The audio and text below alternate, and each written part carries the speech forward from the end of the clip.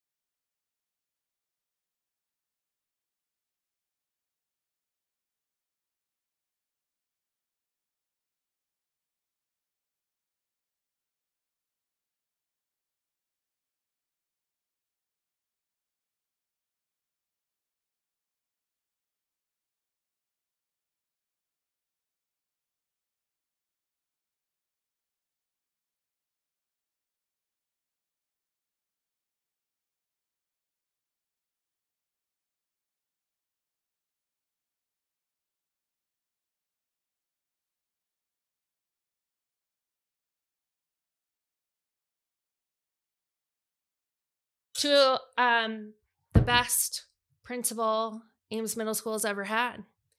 Toasting your era here and kind of mourning the loss for the state.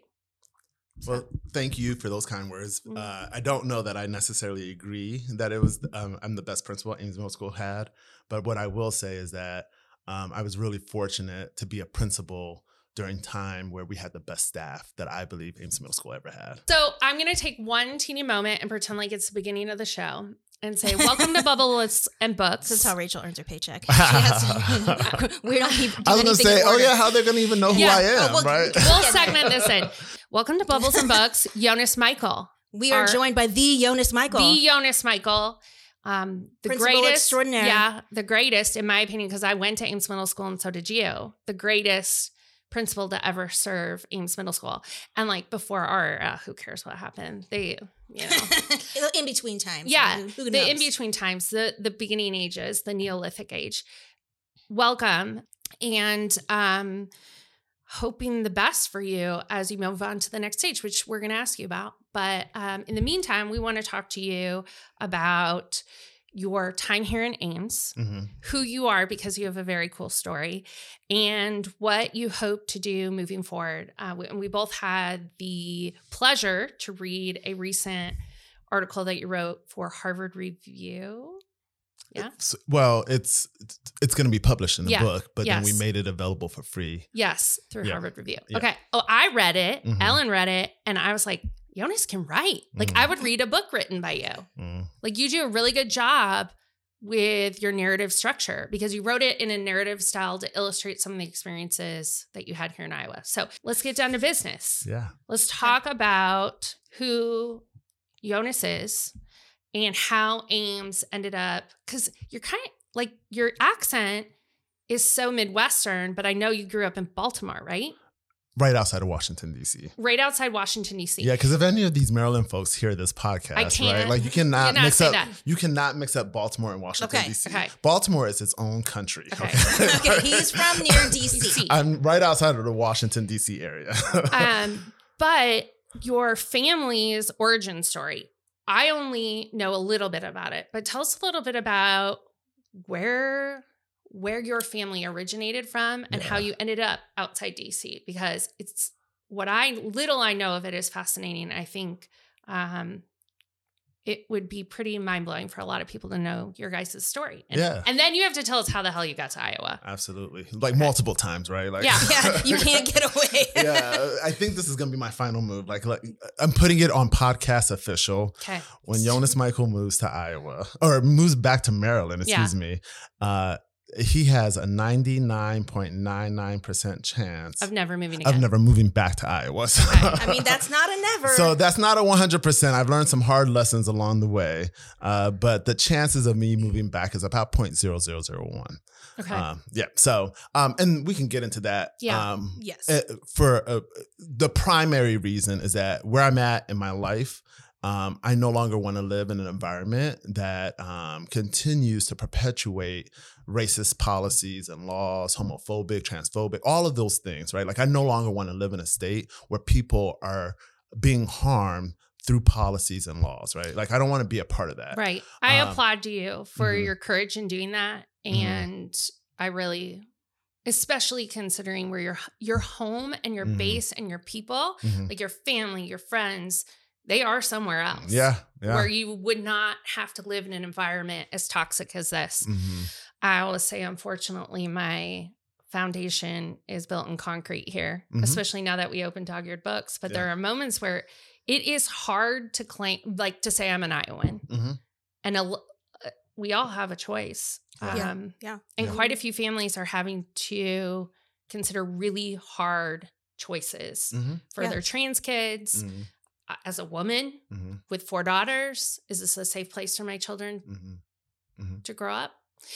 But yeah, tell us where you grew up. Yeah. So nationality-wise, I'm from Eritrea. It's a country located in East Africa, right outside of Ethiopia. It used to be a part of Ethiopia. Similar cultures. Won't get into all the details because I'm not sure, if your listeners would be able to follow it. But long story short, we gained our independence from Ethiopia in 91. And my parents actually met in the war, the liberation war between Eritrea and Ethiopia. So Eritrea and Ethiopia had the longest civil war in African history. It was 30 years. It was considered a civil war because Eritrea was a part of Ethiopia at the time. And so for 30 years, we were in active war. Like that's all the country knew. So my mom was born into the war. My mom ran away from home at the age of 16 to go join the army, to go fight in the war for liberation. Wow. And that's where she met my dad. My dad was actually her commanding officer. You need to write their story as a book. So they met on the battlefield. They got married on the battlefield. Oh my God. Like there was no official wedding ceremony, right? Like it was literally, I don't know. I don't even know how the ceremony went down. And so, it's so funny because years later, when you grow up with it and all like a lot of your cousins and family, like that's all they know. Like there was nothing special about our story growing up. And then it wasn't until you start becoming an adult and you realize like, most people's parents don't fight in wars. Most people's parents don't run away as a child to go fight for their country. So I say all this to say like, I come from a stock of family members that have fought their way to freedom. And have really always been on the side of justice, right? Yeah. So anyways, they get married. They conceive me. Oh, you're the oldest? Well, I'm not. So I have an older half sister on my dad's side. But so my mother, I'm the oldest from my mother. And my parents are married and they're still together. Yeah. But my dad had a daughter prior to my parents meeting. Right. So anyways, so once my mom got pregnant, they decided like, they could no longer stay in the war. Right. And so they had to escape the country and flee to Sudan, which is a neighboring country. And so, of course, when you're in war, right, like this is guerrilla warfare, right? You can't just get on a plane and go to Sudan. Right? You can't just get on a bus or drive a car there, right? So you're like sneaking around at night. You're walking. So all in all, it took about 2 weeks, the journey from Eritrea to Sudan. For my mom and dad, it took about 2 weeks. My mom was deathly ill by the end of the trip because she was pregnant. Near the end of the trip, she was surviving off of rotten oranges. Oh my gosh. So like the ability to fight their way through adversity, right? Like all of those things were instilled in us from a young age. And I give total credits. I have amazing, amazing parents, and they've always taught us to fight for what was right. That's really beautiful. Yeah. Like so what a legacy. Yeah. So then we came to America when I was 2. So I have no memory of Africa or, that part of my life. And so they came to Maryland. They literally, the statement of we came here with nothing but the clothes on our back. That's their story. That's their story. And can you imagine coming to a country where you don't know the language, you don't know the people, your family, you're leaving them all behind? I can't. To start a new life with I can't, I get scared about thinking about maybe moving to California. Right? Like, I'm like, how cool would it be to live in California? Like, I feel like internally I'm a San Diego dude, but I can't afford to live there. Right? Like, but there's so much fear that exists for me to make that type of a move. Right. And so here you have people who don't even speak don't have even an education in their own country. Right. So anyway, so they started their life. That's all they did was fight. Right? Yeah. So they started their life in Maryland. We grew up in Maryland, went to school through Maryland, graduated from college in Maryland, actually had 2 degrees from 2 different universities that I was attending at the same time. Really? Yeah. So I was double major, but literally at 2 different universities what that were were your majors? 13 miles apart. So I was able to manage it. So from the University of Maryland Eastern Shore, go Hawks, I graduated with a bachelor's in sociology. Okay. And then from Salisbury University, I graduated with a bachelor's in social work. So my initial career path, I was looking to get into like the counseling world, be a therapist or a psychologist. But I did my, so as a social worker or when you're getting your bachelor's in social work, you have to do an internship. And I did it at a high school. And that's when I got introduced to public school. And that's when I fell in love. Not so much that I wanted to like redo my major because it was the final semester of my senior year. Right, yeah. But I thought, okay, so how do I find my way into education after I received my bachelor's degree? Because I was in my final semester. And so I thought the best solution here was to be a school counselor. And so I went back to school, or I went straight to school, which brought me to Iowa. So I came to Iowa State University to get my master's in school counseling. I almost didn't come because the program doesn't exist. We were the last cohort. Wow. I was going to say, I don't think they have a program anymore. So what happened was, I flew out here for the interview. Back then, you used to have to do interviews. Did you know that? No. To get into grad school? And to get into grad school. Wow. Now they're like, please come. Now they're just like, just send in some paperwork. Give us your money. Blah, blah, blah. Yeah, no. So I flew in, had an interview with the professors, other grad students, because they were only accepting like 11, 12 people at a time. It wasn't a money factory type of a institution, right? So great. Accepted it, rejected all my other offers. I said, you know what? I want to go somewhere different. I wanted to yeah, this is true. Because people always say, well, why Iowa? You could have done this in Maryland. I just felt like I stayed so close to home for my undergrad that I wanted to experience a different part. Yeah. So where I grew up in Maryland, it's majority Black and brown, right? Prince George's County, if you research it, it is actually the richest Black county in the United States. That's right? so cool. It's the wealthiest Black county in the United States. And so I got to see a whole spectrum of what it looks like to be diverse within the African-American community. That's so cool. And so I had these great experiences, but what I didn't have experiences with white people, white folks, all spectrums of white. Yeah. So I came to Iowa, and man. And how long did it take for you to be like, what the fuck was I thinking? Let me take a sip before I. So yeah, I came to Iowa for grad school, and honestly, I'm not gonna lie, I loved it. I loved the experience. At the time that I came to Iowa, Iowa nice was real. That's why we moved back here. I used to, or at least I thought it was real. Yeah. And understand, I say this realizing that my perspective is as a white person who grew up in Iowa, but I always felt like Iowa had a reputation of being like podunk, and I would be like, no, Iowa is actually a lot more progressive than you would think. And I was always really proud for being such a white state, being a state that seemed to be on the front of a lot of major issues in a good way. Yeah. And so to watch us backtrack the way we have is heartbreaking because it's like, I used to be proud to be from Iowa, and now I'm not. But can we pause and talk about this for a moment? Yeah. So when I moved to Iowa, I had to bring my stuff. And so my dad came with me. And so we're like in the grocery store, right? Like we're shopping, we're doing all these things. You gonna pop it? Yeah, I didn't want Go to for spoil it. You. Keep that. So we're doing what you do when you take your child to grad school, I guess in this case, right? Like we shop for the apartment, we find furniture, we go to Target, we do all those things, right? And every encounter we had, the Applebee's, we were like, oh my, these people are nice. Is this real? And at one point I remember having a conversation with the lady at the register at Hy-Vee.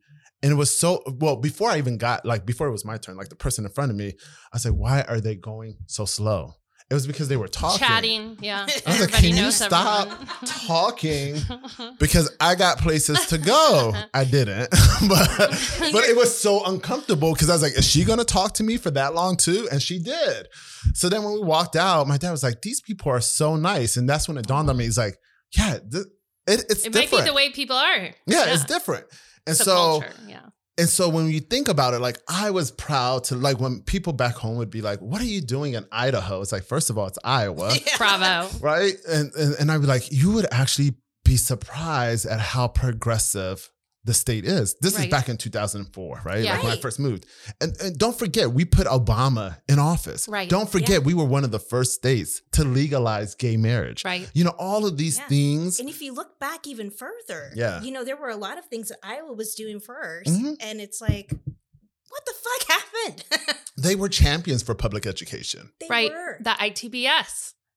Everybody used to measure themselves against our standards. Iowa used to be, for many years, ranked the #1 state in education. I've been trying to get my sister to move home from Denver, Colorado, which admittedly, every time I go, I'm like, oh, it's so cool. I get it. But I'm like, you know, it's such an easy place to raise a kid. You know, your family's here. But then I looked up the education stats and Colorado is doing better than Iowa. Yeah.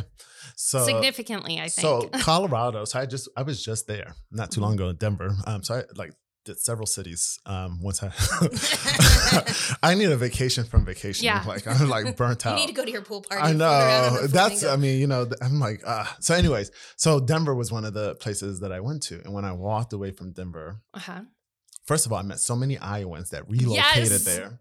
It's like a stepping stone in a young Iowan's life now. I did not recognize, because this past trip was my second trip to Denver. The first time I went was for a conference. Right. The second time was for vacation.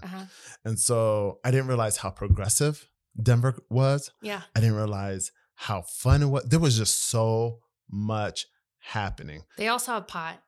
They do. You know. They do. They are progressive. It's legal. So then what I learned is that Denver is like a city that's just busting at the seams because there are so many people relocating there. And so I'm almost afraid to say this, but I wrote that post about being authentic, so I'm going to do it. When I walked away from there, I was 90% certain that next summer I'm going to relocate to Denver. Like I fell in love with Denver that much. It is amazing. It has food. It has culture. It has the mountains. Do you like to hike? I did in Hawaii. With a cocktail in my hand. Looking at the ocean. No, it was like a dormant volcano / mountain. Yeah. Right? Yeah. It was cool. I don't know that I would fly anywhere just to hike. Right? Like that's what people do. But if I'm there, I would definitely enjoy the outdoors. Yeah. You would enjoy the outdoors. Gosh, I haven't been to Denver in a really long time. Now I'm in a job, and you are now in a situation where you are free from the structure of public education. Where like sometimes she and I will be working on stuff in the afternoon, and we're like, you know what? This calls for some bubbles. We'll just like have a little drink at lunch or whatever. I don't need it in this job, but shit, when I was a teacher, if I could have had a little flask in the desk or something, that probably would have done me some good. Nice to know. I never felt that way. You weren't like these kids. Well, so here's the thing. Drinking is not a thing for me. Yeah. Even though, that's so healthy. given the previous maybe news coverage, unfair biased coverage I might have had in the past, if you ask my true friends, they will tell you Yonas is not much of a drinker. I drink socially. Yeah, you go out. And I go out and I drink, right? But at home you don't. No. So I've never first of all, I don't drink champagne. Like you guys are forcing me, but that's okay. I hope you do. I mean, We're whatever. corrupting influences in case you didn't know. You're going to a pool party. It doesn't matter. We got orange juice, light orange juice. So it's making it acceptable. So it's like cutting it. Yeah. So like at home, like when people be like, first of all, I don't drink wine at all. Like I think wine is gross. So like I don't drink beer. I don't really drink beer. I mean, I will have it if that's what's available, but I'm just not a beer drinker, right? And I don't drink at home. Like it's totally a social thing, right? And so I am a lightweight for that reason. And in fact, in college, some of my friends, I'm kind of embarrassed to say this, used to call me one hit wonder. Oh. Because you put one shot, one like drink in me, and I just got silly. My friends still talk about the first time I got drunk, which was on Smirnoff Ice. Okay. Probably one bottle. Mine was 99 apples.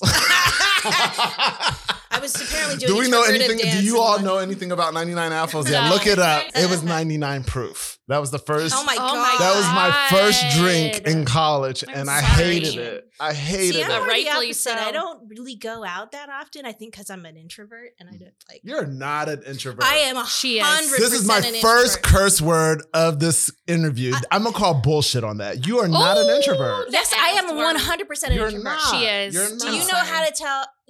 Didn't you just say earlier that I was quiet? Because I was your boss. No, that wasn't because you were my boss. That's how she is with everyone. All right, who am I to tell Ellen who she is? Okay, go ahead. You're an introvert. Okay, if you were an extrovert, a very fun sounding Friday night might be going to Estos. Stop it. Okay. If you're an extrovert. If you're an introvert, it might be not that I wouldn't have fun going to Estos, but my idea of like recharging would be like, I'm going to sit by myself and I'm going to listen to a podcast and I'm going to build this Lego set. That is like a perfect Friday night for her. That's like my perfect Friday night. And I'm a very social person. Like you are an extrovert. I need people around me. Yeah. Right? Like I just need the company of people. And so like if I am by myself on a Friday night, like I'm like, what's the move? Like, what are you all doing? Like, what's going on? Like you're a true extrovert. Yeah, I am. I'm a social butterfly. You are an extrovert. Yep. Yeah. Yep. I love that. Yep. So yeah. Okay, are we gonna get to business? I guess because right? he's got a pool party. I have a pool How long were you principal of Ames Middle School? Yeah. I don't know what's happening on my phone because it's blowing up. But so I'm in a very important discussion right now. Yeah, well, I know it's not important because, I don't have work. I'm unemployed at the moment. So I first became principal of Ames Middle School in January of 2019. Right before the pandemic. Sounds 2018. 2018. Yep, January of 2018 is when I was my first day on the job. Mm-hmm.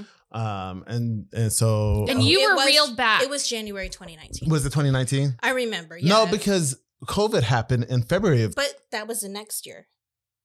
It was January of 20, okay. or March of 2020. Okay, yeah. So you started in January of 2019. Yep. And 4.5 years. You had to be begged to come back.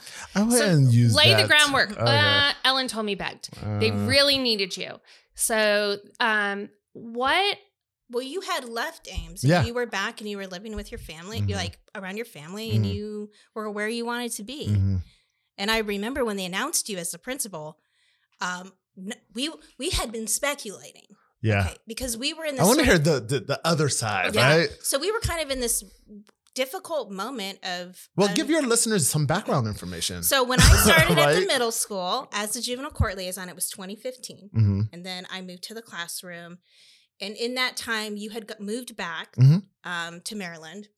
2017. So I moved back July of 2017. I moved back to Maryland. Yeah. And I didn't actually really interact with you much after you hired me because your home base was not at the middle school. You were in district offices. So I knew you, but like not super well. But our principal left, and she hadn't been there a real long time. And then we got another principal, didn't work. And so he left that year, like fall of 2018. It was very unexpected. And so we were just kind of thrown. And then we had like interim principal for a while. And our staff was like very divided and cliquey. And there was a pretty negative feeling at the middle school. And then they announced you, I think it was December, and you came in January. And I remember BVD and I had been speculating for a while, and you were not one of the people we had speculated. And as soon as they announced it, she sent me a text message of one word. It said curveball. And, I was like, I think we were all like, the very first time you got in front of the staff, we were all like, oh my God, a grown-up is here. And I think for me, the thing where I was like, because I was still like slightly scared of you. I thought you might fire me for some reason. But the first time I knew, like, he's got this in hand and this is going to be okay, is we were in a staff meeting and there was some sort of, you were going to show us something on Infinite Campus, which is this like system we all use, and it wasn't working. Like the update hadn't happened. And in the past, the principal probably would have been like, oh, okay, I guess we're moving on. You're like, no, I fucking told them. You know, you call district office, you're like, you need to fix this right now. I'm in the middle of a meeting. I'm going to train my staff on this. And you got it up and going. And it was like, oh, here's a person who's just going to take control of the situation, follow through. And you also put a big emphasis on our staff culture. Like you press pause on a lot of the professional development stuff to address the issues that were happening interpersonally between all of us. And we got in a much better place because of it. Yeah, it's an awesome school. It's great awesome people. And great people. And there was this moment, I think, where we all sort of realized, like, we don't want it to be like this. We want to know each other better. We want to get along. We want the best thing for students. So why all this division? And yeah, you guys were operating in trauma. Remember we were, and you did. You said that to us, and we were like, "Oh my God, you're so right." Yeah. So what convinced you to come back? So my side of it, right? So I shared a little bit with, I think, the staff, but I didn't give them the full picture just because, you know, it wasn't appropriate. The timing wasn't appropriate. So I remember the day I got the phone call, November 30th. It was the reason why I remember it was my birthday. Oh my gosh. So I took the day off. I was working in Maryland. I was at a middle school in Maryland. And I took the day off because I always tell people you shouldn't work on your birthday. Why, right? I do as a principal. Right. Not for my 40th. I was in Jamaica. Good.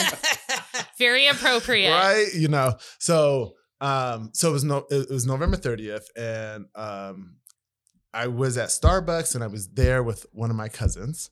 And we were just chatting it up. And then the plan for me was to then go from there to the hospital. My mom was in the hospital at the time. She's fine. But at the time she was, So while we're there, I get this call on my cell phone and it says like Washington State, but there's no name. So I was like, I don't know anyone from Washington, right? And so I was like, I almost let it go to voicemail, but I was like, well, let me just answer it really quick. It won't be that long of a call. So I answer it and she's like, hi, is this Yonas? And I was like, yeah, it is. And she's like, my name is, I said, what? And like immediately as she said, I was like, why does that name sound familiar? And which was the current superintendent at the time. And she was new.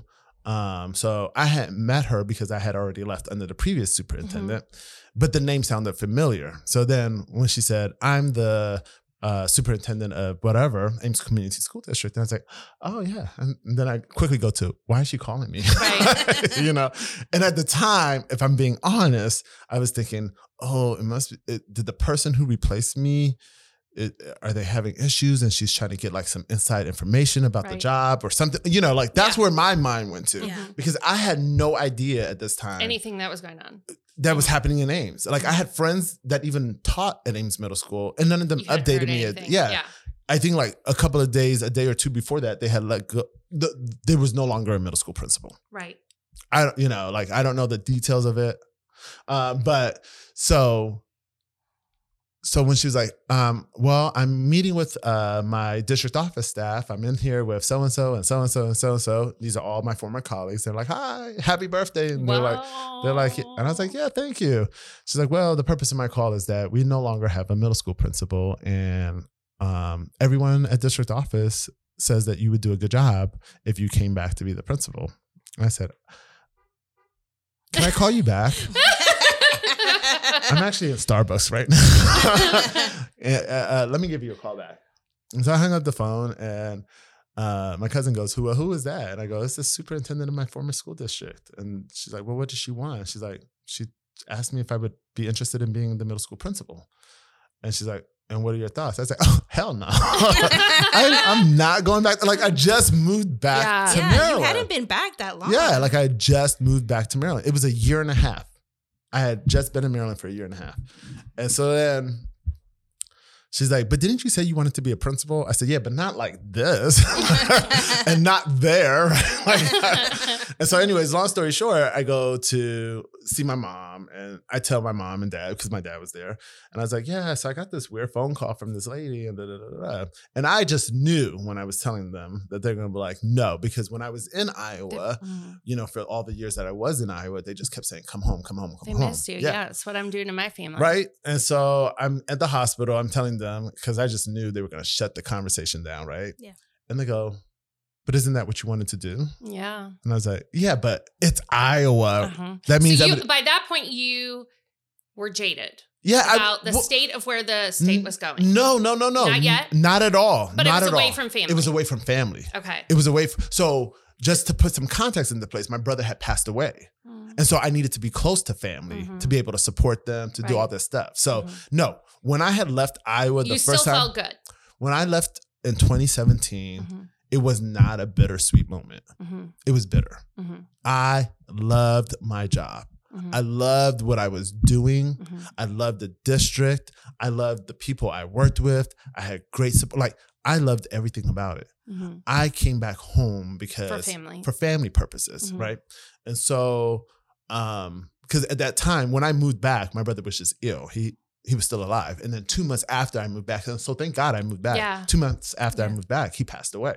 And so now I'm there as an emotional support for my parents. So I just knew when I said this, right, given the context and the situation that our family was in, they needed you. They would be like, and they were like, you need to go. I was like, no, Iowa, folks. Oh, and I was like, Idaho. It's Idaho. Remember? Potatoes. Even further. So then they were like, no, you really, if this is what you want to do, like, and the opportunity presents itself, you need to go. And I wasn't convinced, right? So I was like, I'm going to make it difficult. So I engaged in negotiations with the superintendent. Good for you. And I was like, I want all of these things. And I was thinking, they're not going to meet these demands, right? And what I learned in that moment is that when someone reaches out to you and offers you a job without interviewing for the job, they need you more than you need them. And so then that's where the power of so I negotiated all these terms and they met every single one of them. Great. And still wasn't satisfied for myself because I just didn't want to make the move back. It took 11 days from the initial conversation to the point where I said, okay, I will. And then she just asked that I keep it quiet until it gets in front of the board. And so crazy enough, so when I had agreed to it, things were okay in our household and in our family. And then my uncle ended up having a stroke due to a tumor. So I was literally in the hospital while my uncle was in a coma when the board was deciding and when you all found out that I was going to be the next principal. And so all these text messages, like I didn't watch the board meeting, but I knew when it was announced because my phone literally blew up like with 50 messages, right? Like, welcome back. We all knew who you were, but no one expected you to come back. So my return, when my departure initially, I loved every moment of my career. Like to this day, I will tell you that was the best job I ever had. I was living my true dream. I was changing the trajectory of lives, right? We were finding kids who had already dropped out of high school and re-engaging them into the system. We could have just, I could have just said, you know what, I'm going to wipe my hands of them because they've already made the decision no, we were actively going and finding kids who left our system and saying, hey, we have another learning opportunity for you through this alternative pathway or this program or whatever, and we can get you across the stage. That's amazing. Right? I love that. Yes. And you were so good at it. And even though I thought you hated me in that interview, one of the things I really appreciated about you is I remember saying, like, I don't want to be a disciplinarian. Right. There are already, if kids are involved in juvenile court, there's already somebody doing that. That's not how I would envision my role in working with these kids. And you agreed and you were like, yeah, that's not how we're going to deal with these kids. And it was all about relationships and support and like connecting with their families. As opposed to like, I'm just going to throw the book at you because you fucked up. Yeah. So, and let me tell you how much of a difference we made in that program. And just like, so when I first took over the position, the graduation rate, you can look at the Iowa Department of Education. This is all public record, right? The graduation rate for the Ames Community School District at that time when I first became the Director of Student Service, it was like 92%. Which is pretty exceptional. Great, right? It's but great. We're failing 8%. Wait, let me get there, right? So that was above the state average. So no one literally is blinking an eye at this. Right. But when you disaggregate the data, what we found out was that only 53% of our Black students were graduating. Oh, man. That was horrific. That is horrific. So visually in my mind, I was thinking, we can line up 10 Black kids in front of us and literally half of them would not be crossing the stage at Ames High School. Right. And that was problematic. There's no reason that so we it's should easy be failing to bury, them in that yeah. way. So it's easy to bury that type of information when and you do don't nothing about it. Yep. When you don't look at it. And so I just couldn't sit with that. I just couldn't sit with that. And so we began to actively look at and reform our program to re-engage students into our system and not into the system that already failed them to begin with, right? Mm-hmm. Like we had to provide a continuum of services. Mm-hmm. When I left, when the graduation rates were reported, this is fact. Mm-hmm. So I want your listeners to go on right? You can look this up. I'm not making up this data. The graduation rate for Black students was higher than white students. It was 95%. From 53% to 95%. That's amazing. Right? And so it shows that, so the reason I share that is that I literally knew I was making a difference. Because when you look at the data, you look at the research of high school dropouts, and what happens to them in this world, it's really horrible, right? They're more likely to be locked up. They're more likely to abuse drugs. They're more likely to be in abusive relationships. The stats on high school drops out, it's really horrific. And I didn't want to be a part of a system that just acknowledged that we have these dropouts and have done nothing to re-engage them. Yeah. Have they continued the work that you put forth? So unfortunately, the position that I once held, I had a predecessor, and then after that, the position was eliminated. So to be honest with you, I don't know where the specific stats are with graduation rates, primarily because I'm a principal and at the middle school. But I think that we've been able to maintain fairly high, but not at not the level where when you have someone who's actually doing the work. Yep. But I think that they've maintained pretty high graduation rates in our district. Primarily because of the equity work that we're also doing within the district. So, which leads us to so, yeah, there's a lot to talk about when it comes to that because we kind of embarked on this equity journey while I was there in an intentional way, more broadly. Ellen, do you know how that work came to the district? How? I'm asking you. Do you know? I think it was ASAT. Okay. Which was a group of mainly parents, Black parents, after the 2016 election, and it sort of was a branch off of the Ames Progressive Alliance. They had met at this Ames Progressive Alliance sort of community forum after the election that was like, where do we go from here? And they did the work of showing up in board meetings and being like, this data is a fucking travesty. Those are my words, not theirs. And you're going to do something about it. And so from my perspective, that was the first time that I was really seeing a concerted effort of like, no, we're not going to ignore that we are underserving our Black and brown kids. Yeah. It's always cool to hear other perspectives of how and I don't know if that's all of it. I think there was probably more to it too. And we definitely then had leadership in place that was willing to undertake that work. And it's sad to me to see the legislation and the tone of the conversation in this community, knowing when I left, we were like doing the work. Yeah. And that's not to say that there wasn't a lot of progress yet to be made, but we were actively engaged in the work. And I think the middle school, probably more than any other building from my perspective.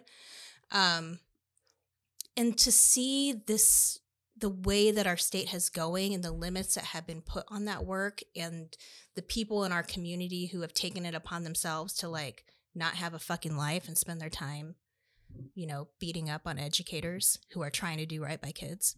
It's so disappointing because I felt like there was some traction. There was definitely traction that was taking place. I think about some of the people that I taught with who, when I first started teaching there, I don't think ever would have really engaged with that work. That by the end of my time there, I was having regular conversations with them. Yeah. And that's due to your leadership, Nicole Coronado, amazing leader in equity work in our building. Where I felt like as a staff, we were largely, not everyone, but largely on board. So I'll give you my perspective. Okay, tell me your perspective. So my perspective of how this work started. So I was the director of student services, and I had a few counselors. I'm not sure if they were. So no, it wasn't. So I had a counselor, and at the time, this person is now an administrator. At the time, like teachers who were going through their admin program at Iowa State. And they had to do like some type of project, which required them to like dig into some data and do a needs analysis or whatever. And they were having a difficult time capturing or getting that data from the district at the time. I think this was about... I vaguely kind of remember so I think this was about 2014-ish, right? And so a few of them had then reached out to me and said, hey, we're needing this data. It was graduation data, right? Like, and amongst other things.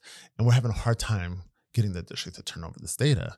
And I said, I can actually easily get this data to you because a lot of what you've requested is actually public information. Like you can actually, they just didn't know you can find it on the Department of Education's website.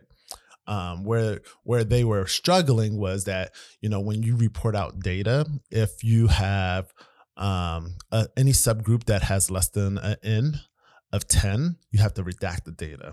And that's how the DE reports it out. But we also have to report it out that way too.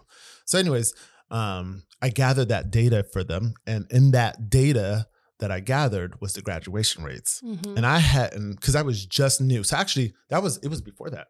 It was like 2011 because I had just got on the job or whatever. And so it was like the first time I looked at the data disaggregated. And so then I was like, oh, hell, we got a problem here. Right.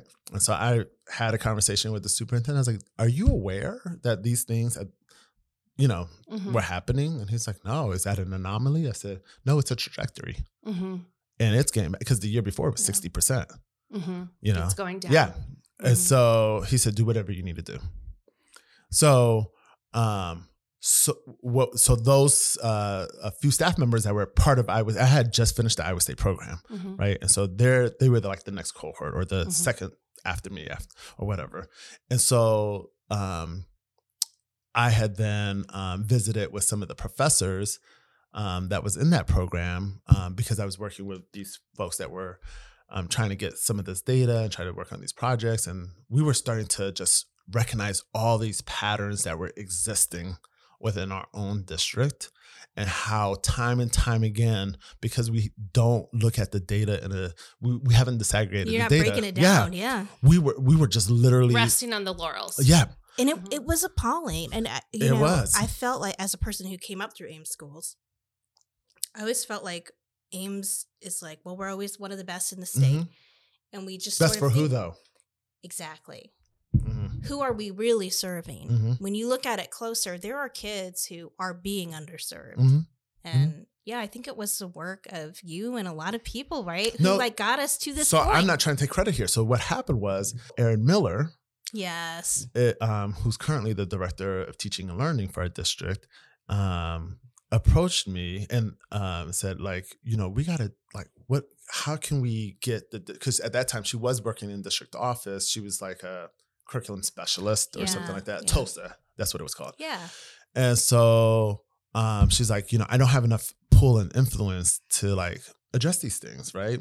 And so I and Sue Lawler, who's a former principal at Sawyer, met with some of the professors at Iowa State, Daniel Spikes. And then we started talking about like, what can the district do to start addressing these things in a systemic way? So the conversation started because of this project that happened with these students who were trying to become administrators, right? And then one of them then asked for continued conversations to see this way all the way through. And then me, her, and another person championed the work. And then I left, right? So by the time I had left, we were in negotiations with the two professors from Iowa State to talk about the critical consciousness. So that was already in place before I left. Like oh, really? The so plan. I had the opportunity to be a part of that work with those two professors, and it was really. It hadn't been implemented, but by the time I left, the contract was in place. Okay. So, but what really propelled the work, so this is where the circle, it was the pressure that was put on by the community. That's what, like our voices, right? We were the ones who were saying, okay, we do need to do this, but how do we gain momentum here? Like, obviously this is not a big enough issue for some of the other administrators in our district. How do we gain momentum? And at that time, that's when our community groups were really paying attention and really putting pressure on the district to make some changes. And so it was like, here you go. We have this critical consciousness and that was kind of like the thing that was needed to get it to that tipping point where you have this community pressure. What fucking sucks now is that you have community pressure from the other side. And you also have legislation and policy making that is super problematic. And so I'm like wondering for you, like, how do you feel about the state of education in Iowa right now? Yeah. Particularly as a Black man who's engaged in this work, and like you've been in the trenches. There, you have a special quality to lead people, but particularly to lead kids. And I always knew you were going to go back to Maryland, right? Like that was always a thing because your family's super important to you. But you're leaving now and it's bittersweet as opposed to bitter. So is the question, how do I feel about the state of education? How do you feel? Like you've kind of been in this very, like, you've been here for this sort of, I know it's been a long time coming, but it feels like a rapid change. And you've been there through it all. Because I mean, I've only been out of teaching a few years, and I'm like, I'd get my license taken away from me in like 5 seconds. How do you feel about it? Yeah, so I'm not trying to sound dramatic, and sometimes it does gets me emotional because I don't think the general public understand the crisis we're in. I don't think so either. They don't, and so let me talk about it from a staffing perspective. There used to be a time, and I'm not saying that this is unique to this district, but this is the community that's probably going to listen to this podcast, right? There used to be a time where, like, for every opening, for a teacher opening, there'd be like 400 applicants. I'm not kidding you. Right? Like when I started in the district, it was like something like for every job opening, there was like 90 applicants, right?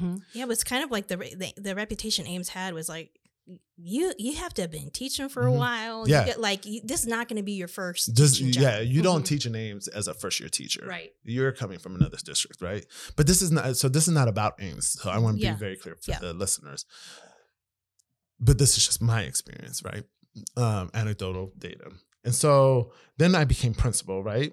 And at the time it was still, a desirable and noble position. And so we still had, depending on the position, right? So I'll pick, for example, literacy and social studies, right? If we ever posted a literacy and social studies position, easy, we would get 40, 50 applicants, even when I first started, right?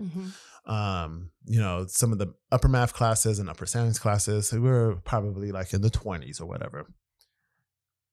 We just hired, right before I left, an 8th grade gen ed science teacher. Ask me how many applicants there were. How many applicants were there? 1. Wow. Thank goodness. Someone applied? No. Thank goodness it was actually a really good candidate. Wow. They relocated from a different state because of their spouse. And they just happened, they applied because of the Iowa State connection. But if they hadn't been, you would have been like, well, so wait, so by the time I left, there's still a 7th grade science position that's unfilled with 0 applicants. This should be concerning. Like, this is alarming. I'm leaving this district with 6 unfilled special education positions. And in the middle school, at one school. And having gone through teaching programs in in Iowa, having taught in another part of the state, Ames was like the district that people wanted to get into. And I mean, I remember like one of the social and they studies, still do. They do, but but people just don't want to get into education. The numbers show it. When you look at the number of people who are majoring in education back in the 70s, right? You had a couple of 100,000, and it's like down to like they're graduating like 100,000. Like it's gone. It's not an appealing. Well, people don't want to put up with that shit, and they don't have to. Yeah. Like, tell us what they don't want to put up with. What makes teaching in the coming academic year unappealing for someone working in Iowa? You know, I think it depends on who you ask. Right. Right. I will tell you that we had issues long before COVID, but what COVID did was put all the issues on the forefront of everything we do, mixed with a political environment that's been toxic. What it's done is creates this like image of like, why would you want to go into teaching? Like, why would you want to go into a profession where you're constantly attacked, where there's constantly legislations being proposed that is harmful to your profession, when you're underpaid? Like new teachers have to work multiple jobs to survive. Right. It used to be back in the 70s, you could be a single family income and one of them is a teacher and you could buy a home and do just well. You know, if you're we're not investing in education. We're not at a pace that matches what it costs to live today. In fact, Iowa is defunding education with their voucher system. It's not even like they're just like gradually increasing it as they can. It's like an actual dismantling of public education. Yeah. So why, tell me why someone would want to come into a profession making $35,000, $40,000, knowing that their job is constantly being attacked, knowing that there are more and more demands being placed on teachers as each year, like more documentation, more demands, and nothing's being taken off their plates. Right. Look at this past budget season. We're cutting staff, so then that means more work is now being added to other people's plates. Are the attacks coming from? For people outside of education, open their eyes to where these attacks are coming from. So I think I have an assumption about where they are coming from. I would tell you, and I don't want to get political here because that's not my intent. I look at education from this perspective: pre-Trump era and post-Trump era. Once Trump became president, the way look who he put in as the Secretary of Education. That's the boss, Right? Like it was very clear what the education policy at the national level was going to be like. And he did not disappoint. Right. He, between him and Betsy DeVos, who never, ever worked in a school a day in her life. That's so shameful. Who is the highest governmental official in public education. Right. Who championed a voucher system to take away money from public, like make it make sense, right?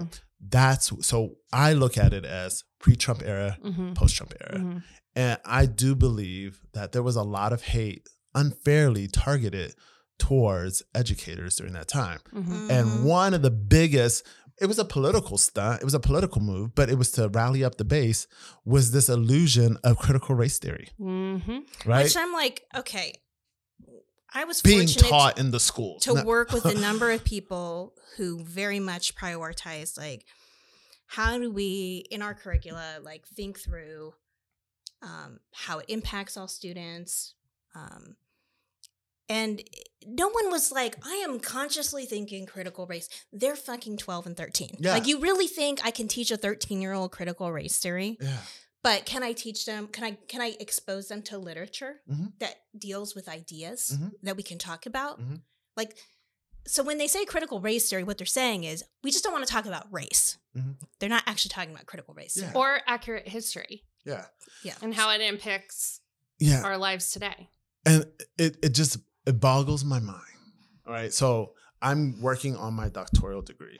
I never even heard of critical race theory until I was in my doctoral program. Mind you, I told you I had 2 bachelor's degrees, right? And then I went to Iowa State for my counseling. And then I went back for my administrator. And then I went back for my doctoral program. Like I feel like I have a lot of education. You would have been exposed. I would have been exposed. Yeah. And I was never exposed to critical race theory until my doctoral program. And the reason why I was exposed to it in my doctoral program is because it is a framework. And so as we prepare to write our dissertation, we have to understand multiple frameworks to be able to bound our research in, right? So that's why I learned it. But it was never taught in any other. And so how can teachers, the point I'm making here, right, is not to talk about my accolades or how can teachers teach about critical race theory when it doesn't show up in their own training? Right. It doesn't happen, folks. No, I never heard of it until it started coming up in the news because people were pissed about it. I mean, my perspective in the middle school and some of the work we were doing was like, okay, I'm just going to try to teach in a way that serves all students and that keeps in mind that some students are being underserved. Yeah. And I'm going to keep myself in check. And that's exactly how it is actually supposed to play out and is playing out in public education, right? Yeah. So critical race theory, I'm not going to I'm not an expert in it, but I've done a little bit of research from my own being in the doctoral program, right? It's a legal framework. It started as in the legal industry, right? So we have Derek Bell, who is often credited for founding the tenets of, or most of the tenets of critical race theory. And he's a legal scholar. He was one of the first, I think he was the first Black tenured professor at Harvard University. So this is in the 60s and 70s. And really what he was looking at is how is the law, right, either preventing racist acts from happening or contributing to racism, right? From a policy perspective. Right. And then Kimberly Crenshaw comes in and her work as a scholar and as a lawyer and all of that, tried a very important case. I don't know the name of the case, but she was representing a Black woman that worked at this factory who was being discriminated against. And really what Kimberly Crenshaw's work was around intersectionality. So this lady was saying that she was being discriminated against because she was a Black woman. Right. And so Kimberly had to try this case, or Ms. Crenshaw, saying that not only was it because she was a woman, because there was other women that worked in that factory. What was different about this situation, it was because she also had this other identity as a Black person. Intersectionality then became one of the tenets of critical race theories, right? So it's really saying, like, how do we assess the world around us to determine what's being racist, what policies are being racist and what policies are not? So for me as an educator, this is how I, Yonas Michael, applied critical race theory in my work. That's why I like that the course that was offered at Ames Middle School was called critical consciousness. Yeah. It's like calling be conscious. Be conscious. In your Pay attention. Wake up. That's the difference between we graduate 92% of Ames High students and break it down, disaggregate it, and let's pay attention. Yeah, that's what I thought. That's being conscious of actually paying attention and not just zoning out, doing the work and not paying attention to the individual. Yeah. So let me tell you about critical race theory and Yonas Michael and his principleship, right? Okay. This is how it applies in my world, right? I am looking at it. Yes. Did I use it in my profession? Yes. But I used it in saying, what are the school rules? What are the policies? What are the procedures that we have in place that are harming kids? That are biased against certain groups that we weren't paying attention to how it affected them. And my first example, you know where I'm going. High five. My first example. It was the first time Yonas laid down the fucking law. Well, what was the example? Hats and hoodies. Hats and hoodies. Yep. Because we were having kids being sent to the office. Taking them out of the classroom. Where they were doing important work. Because they had their hat or hoodie on.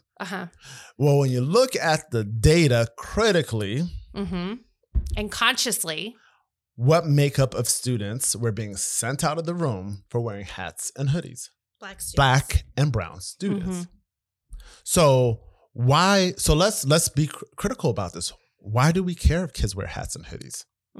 Why do we care? Why do we care? It's a bias.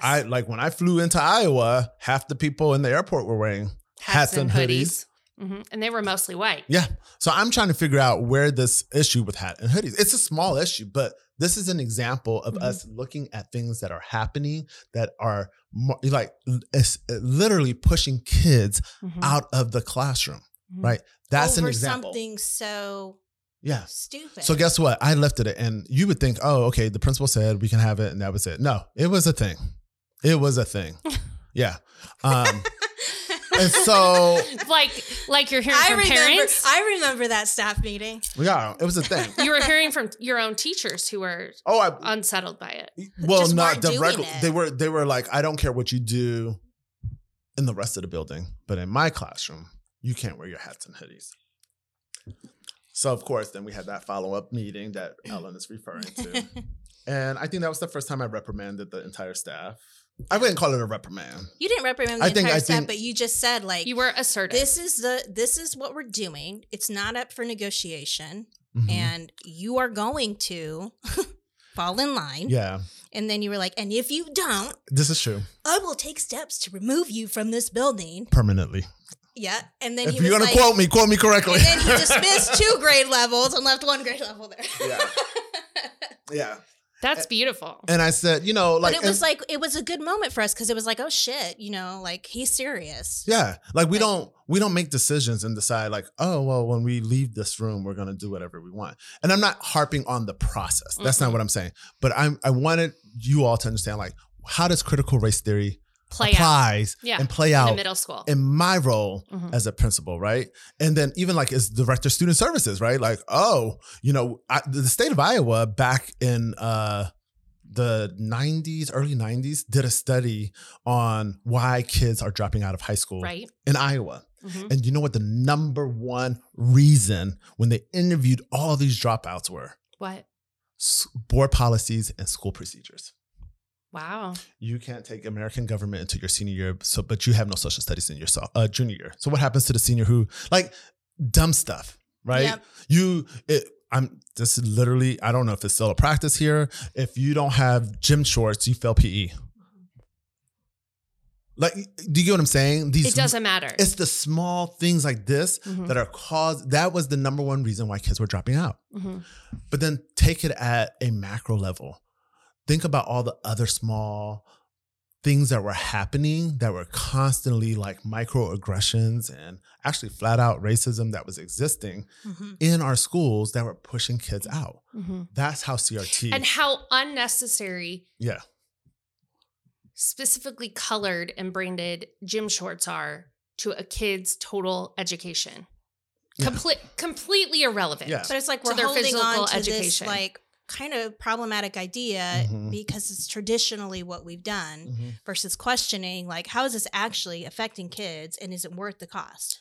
Can we unpack what you just said? Yes. When you said traditionally have been done.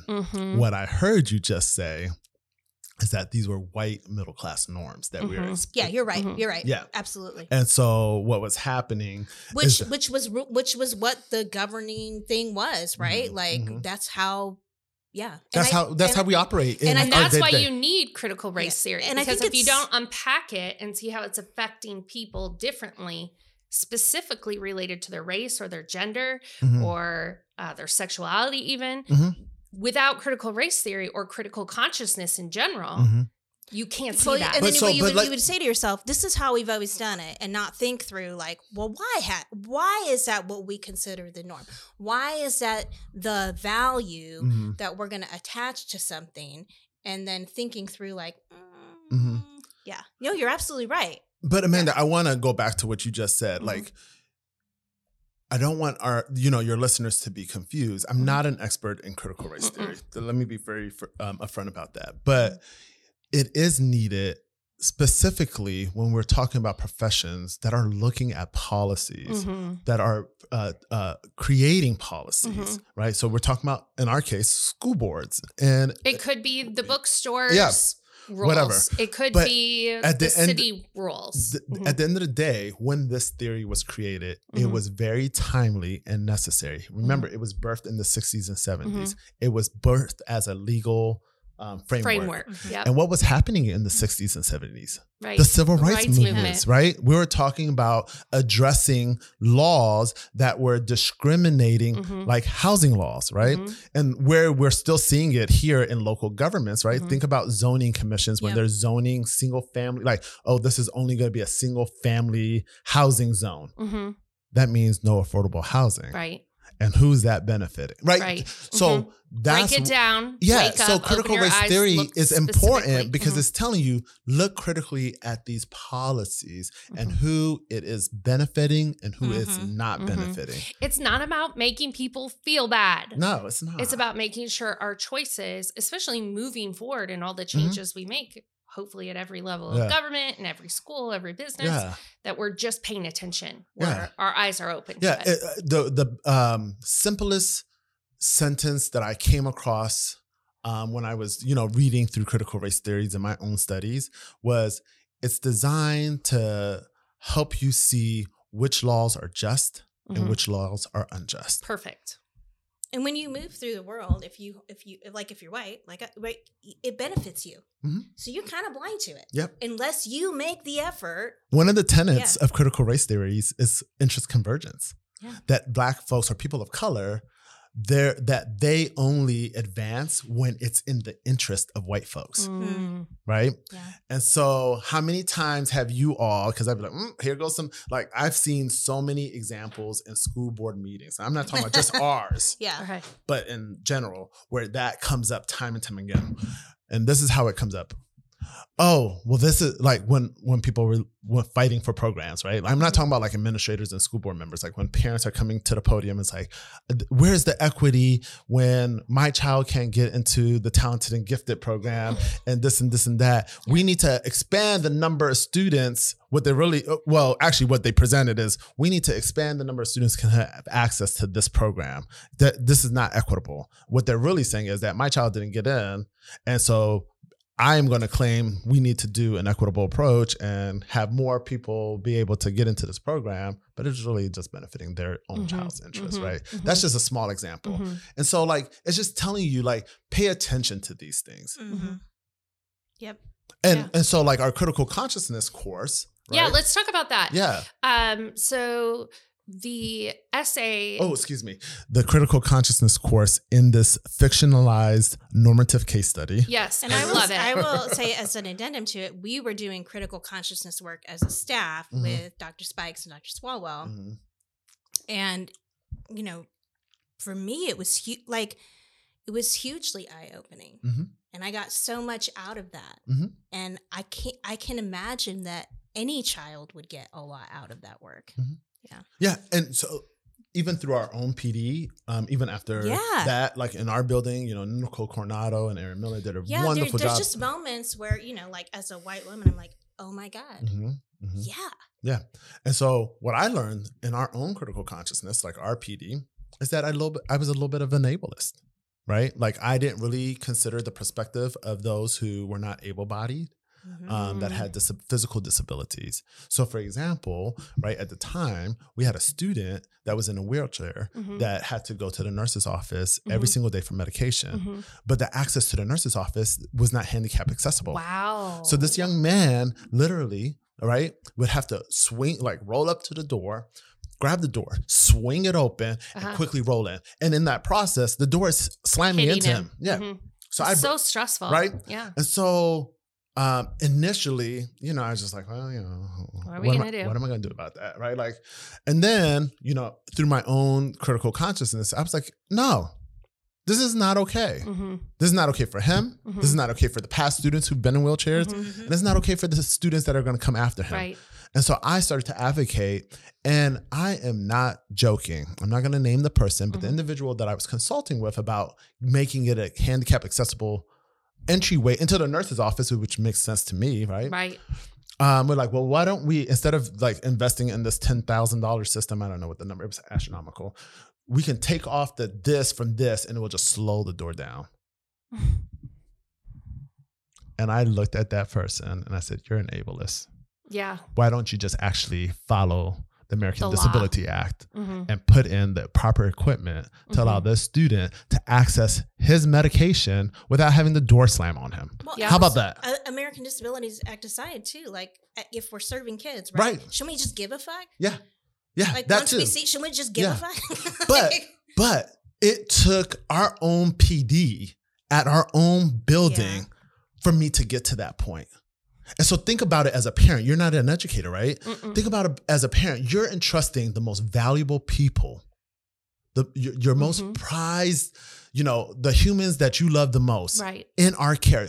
Students are spending more time in school than they are at home. And so feel to know that your child, whoever they are, and whatever they come to us in school, knowing that there are people there that are actually loving them and advocating for them, that's what I was trying to do. Right. Yep. And that PD... To have our children be seen as individuals. Right. Not just a student body Yeah. that you can just gloss over as, well, 92% of people are fine with this. Mm-hmm. What about my child? Yeah. Yeah. Yeah. I hear you. So so I took that responsibility very seriously.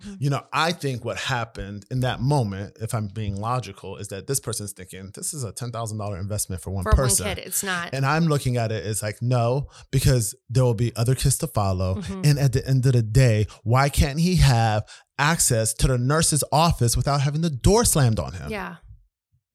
It's an ethical question. Yeah. And it's So is that... you don't put a value on that. Yeah. It's like, are we serving all kids? Who wants or to be are hit we- by a door every time they need to get needed Right. care? So Yeah. just to clarify, the most common complaint for a critical consciousness type course is you're making kids feel bad about their Would you say that privileged that's- identity. We don't want to be made to be villains or criminals, or made to feel culpable if we are of a privileged position. Is that scenario that you just described in any way making anyone feel bad about their identity? It's not. It's seeing an individual, a child who needs access to their medication and meeting their needs, and seeing how the building as a whole is serving all students, and seeing that kid as an individual. It has nothing to do with anyone else's privilege. Yeah. So the work in this normative case study at Heath Middle School. Yeah, Heath Middle School. I was so curious about I'm so glad this is I had not a lot video of fun recorded. reading your case study because I was like, oh my God, I know where Heath Middle School is. I don't know what you're talking I know about. who Heath that Middle is. School. I shouldn't eat popcorn. It was and talk. really well written. I just want to say, everyone should read it because I do think. can we that, share like, it? So it's Yeah. We'll put it with Okay. our podcast. They'll be notes. in the show notes, guys. It's Yeah. totally fictional normative study. But before we get into that, can I just talk about the work of this? So this article started 2 years ago, right? And it was supposed to be like this small little case study that blah, blah, blah. And it kind of blew up. There's like really neat things happening with this. They're like, it's going to Cool. be published in a book. They're looking at grants to make it an interactive, training and all that type of stuff. But so when I first started this work, I was very clear. So I had a Nick, who's my co-author on here, was a professor at Iowa State University. He had told me that, hey, I went to this workshop. I think you have a pretty cool story, so on and so forth. Or I think you might be able to create this cool story based off of your previous experiences and all that stuff. Would you be interested in writing a case study with me? And I said, yeah, sure. Tell me the details. He said, here's the thing. It's due in like 2 weeks. This was 2 years ago, right? So I was like, it's summer. Blah, blah, blah. I said, all right, I'm going to try to whip out something really, really quick. But like, here's the thing. No promises. Here's the thing. I'm just going to like put thought to paper. I'll try to be like grammatically correct, but where I need you, Nick, is like to Clean it up. So like you guys are giving me credit. I just want to make sure that I give my co-authors credit. They had a lot to do with just like the whole, like the structure. For sure. Yeah. Well, So- you guys made a great team. Yeah, we did. I really we did. enjoyed reading it. I mean, don't get me wrong. I did have some additions to it, and ultimately because I'm first author, Well, and I have final it's say. But based on your experience. yeah, so or, from or my a perspective, fictional experience. there's a lot of finger air quotes happening in this room. And I need to stop eating popcorn. Well, the reason why I think everyone should read it, and actually it's not a super long document. No, it's not. It's like 3.5, 4 pages or something. So it's very like digestible, and you write it in a narrative way, you and your co-authors do, but I think it does a really good job of describing the labor that you have to undertake as an educator when you are trying to balance the needs of all these people, and what an impossible situation you were in as an administrator. Yeah, for Principal Daniel Samira, yeah. Yes. For Principal Daniel was in an impossible situation as administrator. And Principal Daniel acknowledged. Because when you know what is best for kids, and that is in conflict with policy and laws, that puts you at a huge, it's just a super hard place to be in. And Principal Daniel also was like, is it ethical for me to put a teacher in a situation where they're going to teach this critical consciousness class, and then they're going to get all the pushback in hell that's going to come with that? Yeah. And so that's the purpose of a normative case study. Yeah. So a normative case study presents ethical dilemmas, and it leaves the reader, it doesn't give the reader like what the final decision is. You read it, and you're left like, with like, what would I do? Yeah. What I'm mad at is legislators that put Principal Daniel in that position in the first place, and parents in this community. Right, because you include a parent call, which is what I cannot even imagine as a parent who is just so grateful that people are willing and talented enough to teach my children. Holy shit, I could never homeschool my children. This voucher bill just blows my mind. Who in the hell would want to pay themselves to teach their children anything or, to create some little co-op of parents? It blows my freaking mind. I'm so grateful. But when I see anecdotes of parents who are calling you and creating this significant drama and hurdles in your jobs as educators, which is already the most valuable job I can imagine in this town. Seriously, what's more valuable than teachers? Can't name a thing. I'd rather pay a teacher than a doctor, honestly. Like hand in hand, keep my kids alive, shape their minds. The parental involvement, you even treated that fairly in your case Principal study. Daniel did. Yes. Yeah, sorry. In your writing via Principal Daniel, you even gave voice to a very fair and complaint from a parent. And the complaint isn't necessarily fair, but you treated it fairly. So let's... but let me tell you why Principal Sameta did that.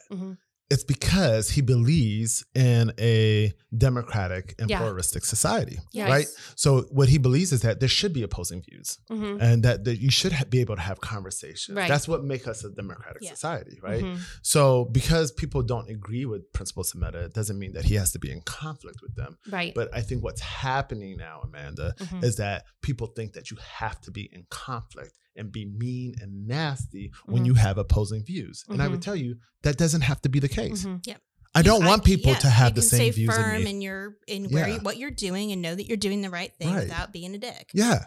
And so when there are literally, I am not kidding, like I have a file of this, like email campaigns of trying to get me to be fired or X, Y, and Z and threats and all those things. I'm not going to even bore your viewers with that. When all of those things are happening, just because I want to make sure that every single child in our building have a fair experience, it does blow my mind. Yeah. It does. And I think one of the, go ahead. Okay. I was just going to say, one of the reasons why,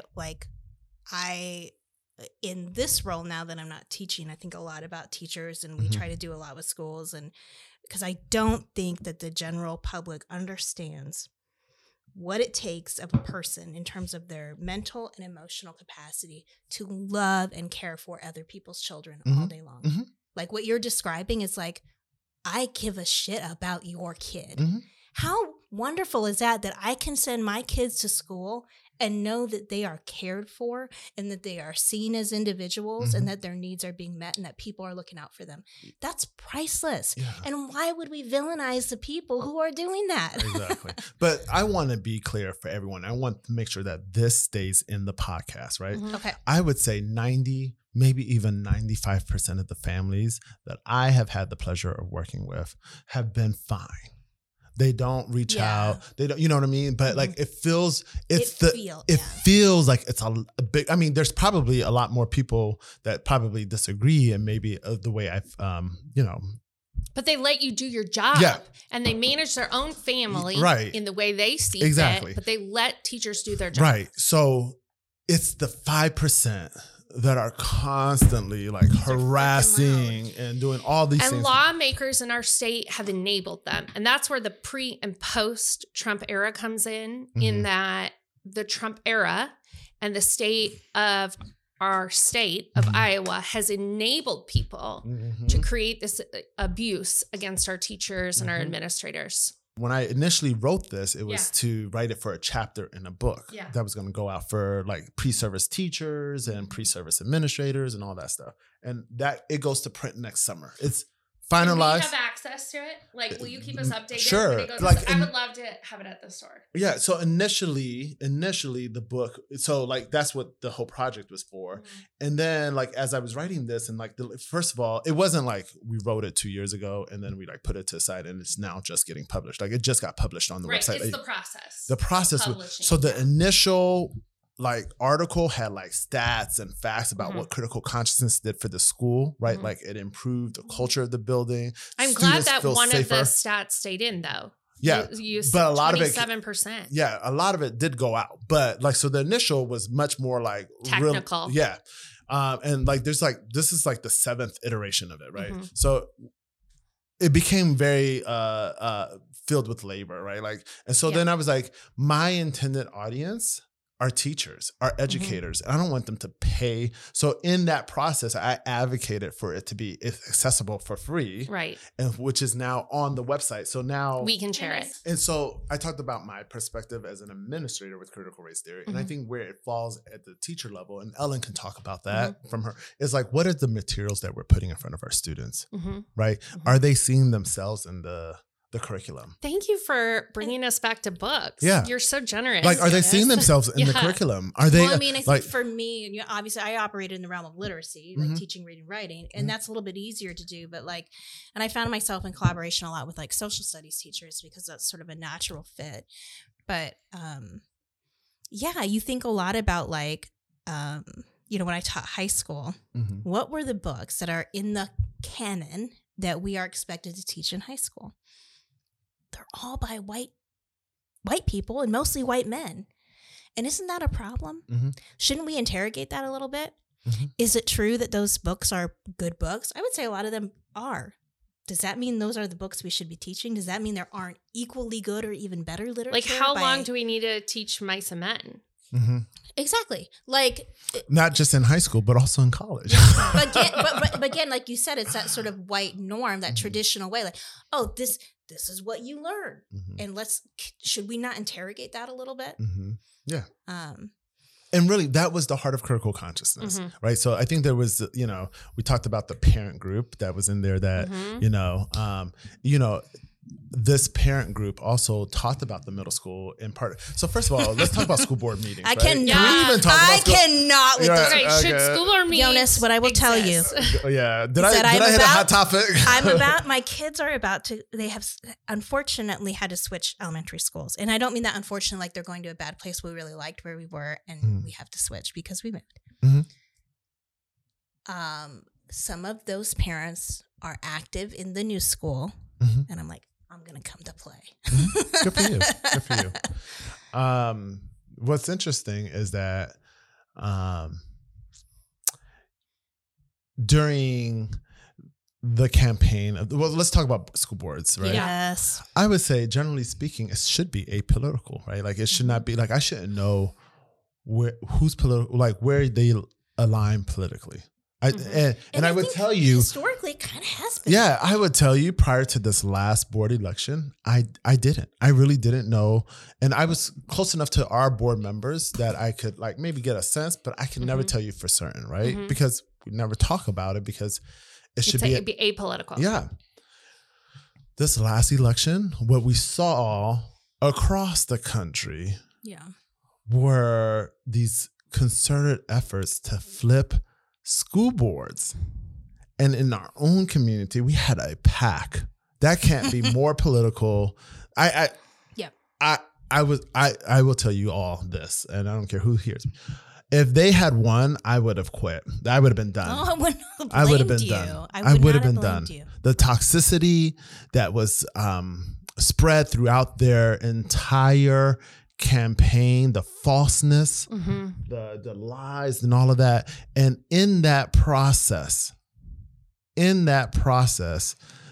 they use the middle school's critical consciousness course as part of their propaganda to spread false information, right?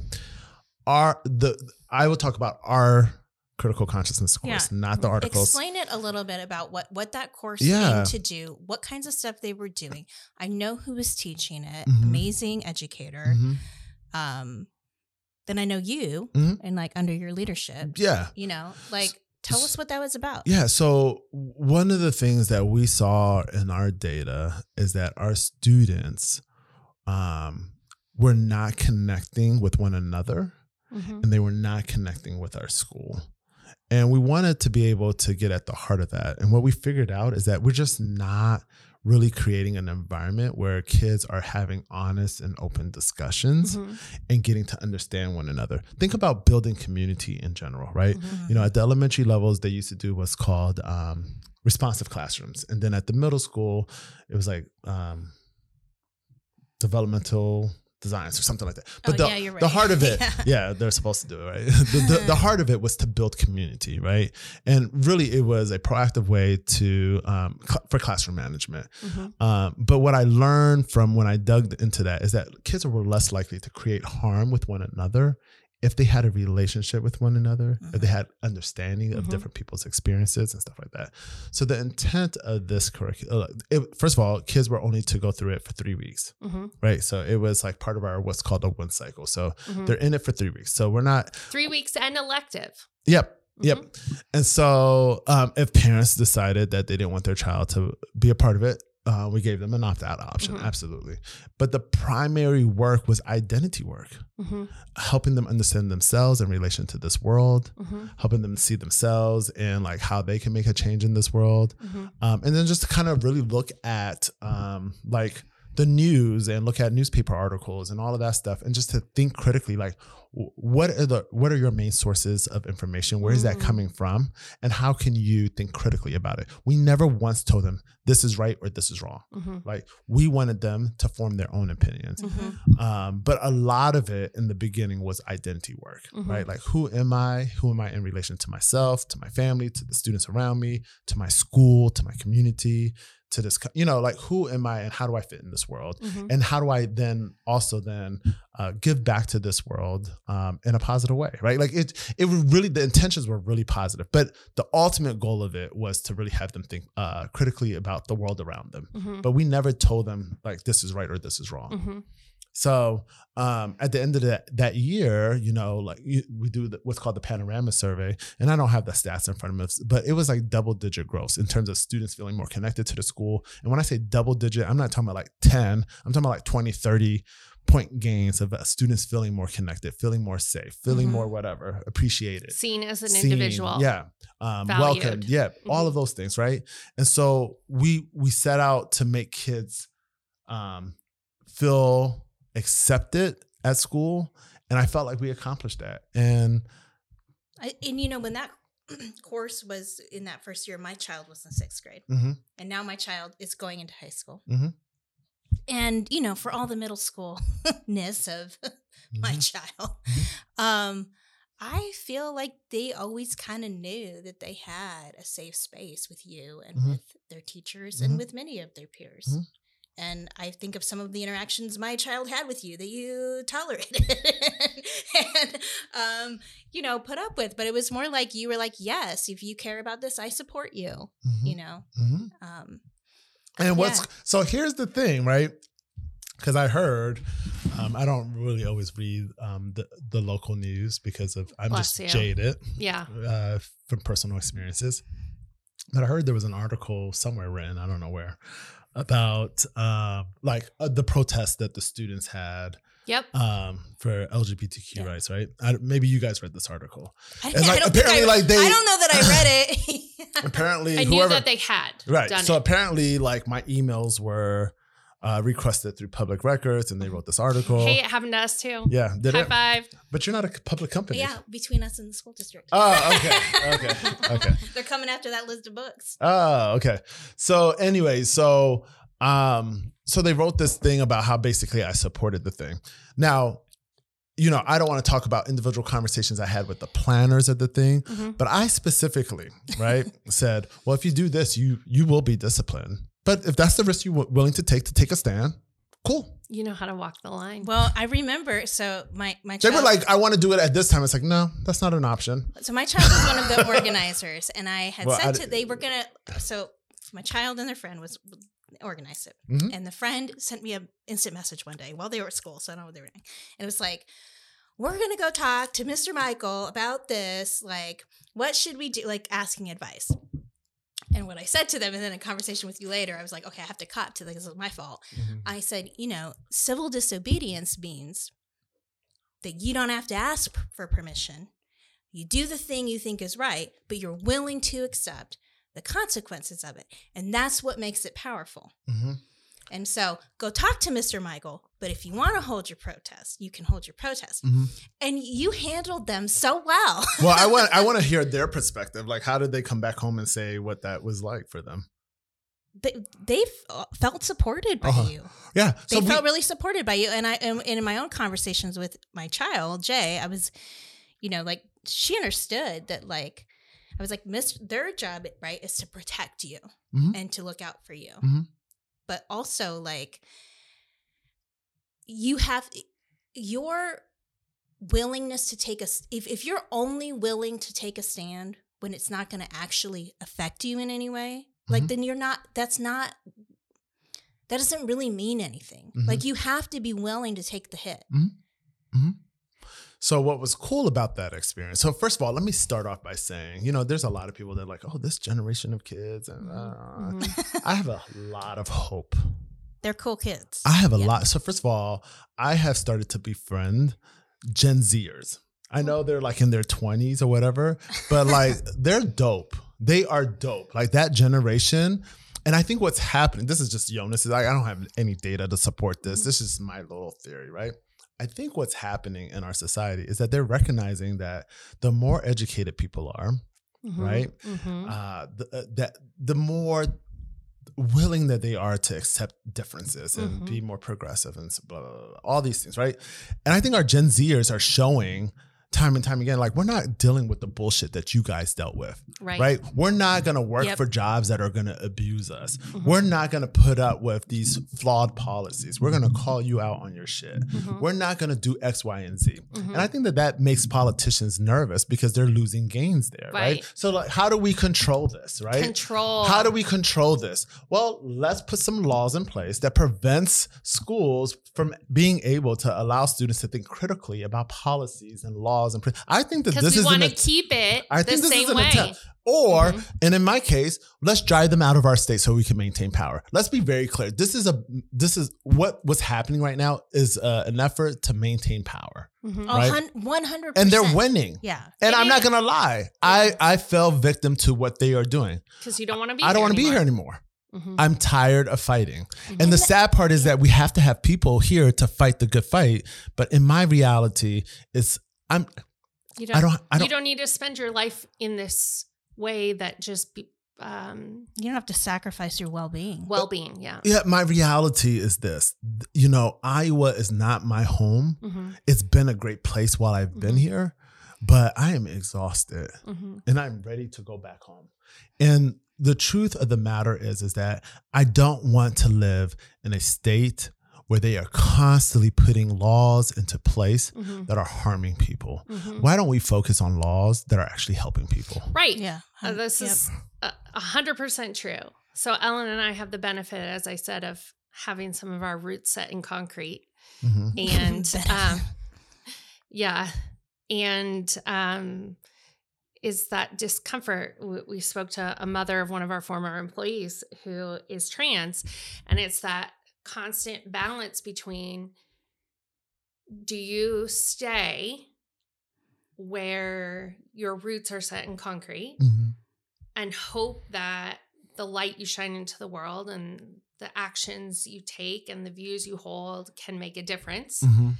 But the difference is your roots reach all the way back to DC. And you have no obligation. It's not your problem to fix. It's not. You know? So. Well, I feel like I've done your part. Which is bring awareness to certain situations, at least with my staff, right? The influence I had with I can't tell you how much I love them and how proud I am. Like the changes that have happened. And even in and I haven't been there for 3 years, but even in the time that you came, from the time that I was no longer there, there was a huge change. Yeah. And so we have a building and a system that's filled with really great educators. And I just want us to eliminate the barriers that are preventing them from doing the job that they're supposed to be doing, right? And so we just have this mysterious boogie monster called critical race theory that's not really happening. We're not teaching that to kids. Is it helpful for us as educators to know about? I think so, but for the most part, it's not happening. And I just wish people would move on from the conversation. Right. Well, and at the end of the day, it's like, if you're so upset that you're going to contact the principal or the school board or even run for school board because your child is being exposed to people who are different from them, like, don't you have something better to do? Yeah. And there's so many issues that we should be talking about that are not being talked about. Like, there's way more important issues. I promise you, right? Like there are things where kids are being harmed, white kids too, right? Like that we should be talking about. We're all harmed by racism. We are all harmed by homophobia and transphobia. And also, like, you willfully denying other people's existence doesn't make them go away. No, it doesn't. The only thing it does is cause harm. Yeah. So, yeah, I mean, that's the unfortunate state of education. That's the unfortunate state of where we're at. I believe in the state of Iowa, but I have a lot of hope in Gen Zers. I do too. I do. And I have a lot of hope, and I'm very inspired by our current students. I can't tell you how many of them are fighting the good fight. Right. Like, I'm so proud of them. Right. So, like, I don't know like I said, I heard little bits and pieces about this article about how I was like maybe an organizer of this. What? No, like I did my job. Like, I was like, you did. And you actually were very much like, this is you. I was like, we're not, I was like, these are the rules. Like, they were like, it's not school sanctioned, because they wanted me to like announce it. It's like, no, it's not school sanctioned. And like people would email me, it was like, when is the protest? Blah, blah, blah. And my response to every single one of the kids that wanted, I was like, this is not a school sanctioned activity. This is not a school like, I did my job. I provided them with the information they needed to know. They knew what the consequences were. And in fact, there were some students, because we talked about discipline, that said, please, like I had parents reach out to me. This was really cool. I actually had parents reach out to me that said, I know that there might be potential consequences, and my child wanted to make sure that you understood that they wanted to take the consequences. Whatever consequences came with their decision, they wanted it. Thank you for this, like, and that's the light lesson. of hope. Yeah. That and I am so they just recently had the 8th grade promotion ceremony. And which was a whole funny thing, because it wasn't going to rain, but then it rained. Yeah. You started speaking on the football field. Yeah. But as the kids were like, coming out on the field, I was like crying. And my son was like, why are you crying? It's not high school graduation. I'm like, because middle school's hard and she made it.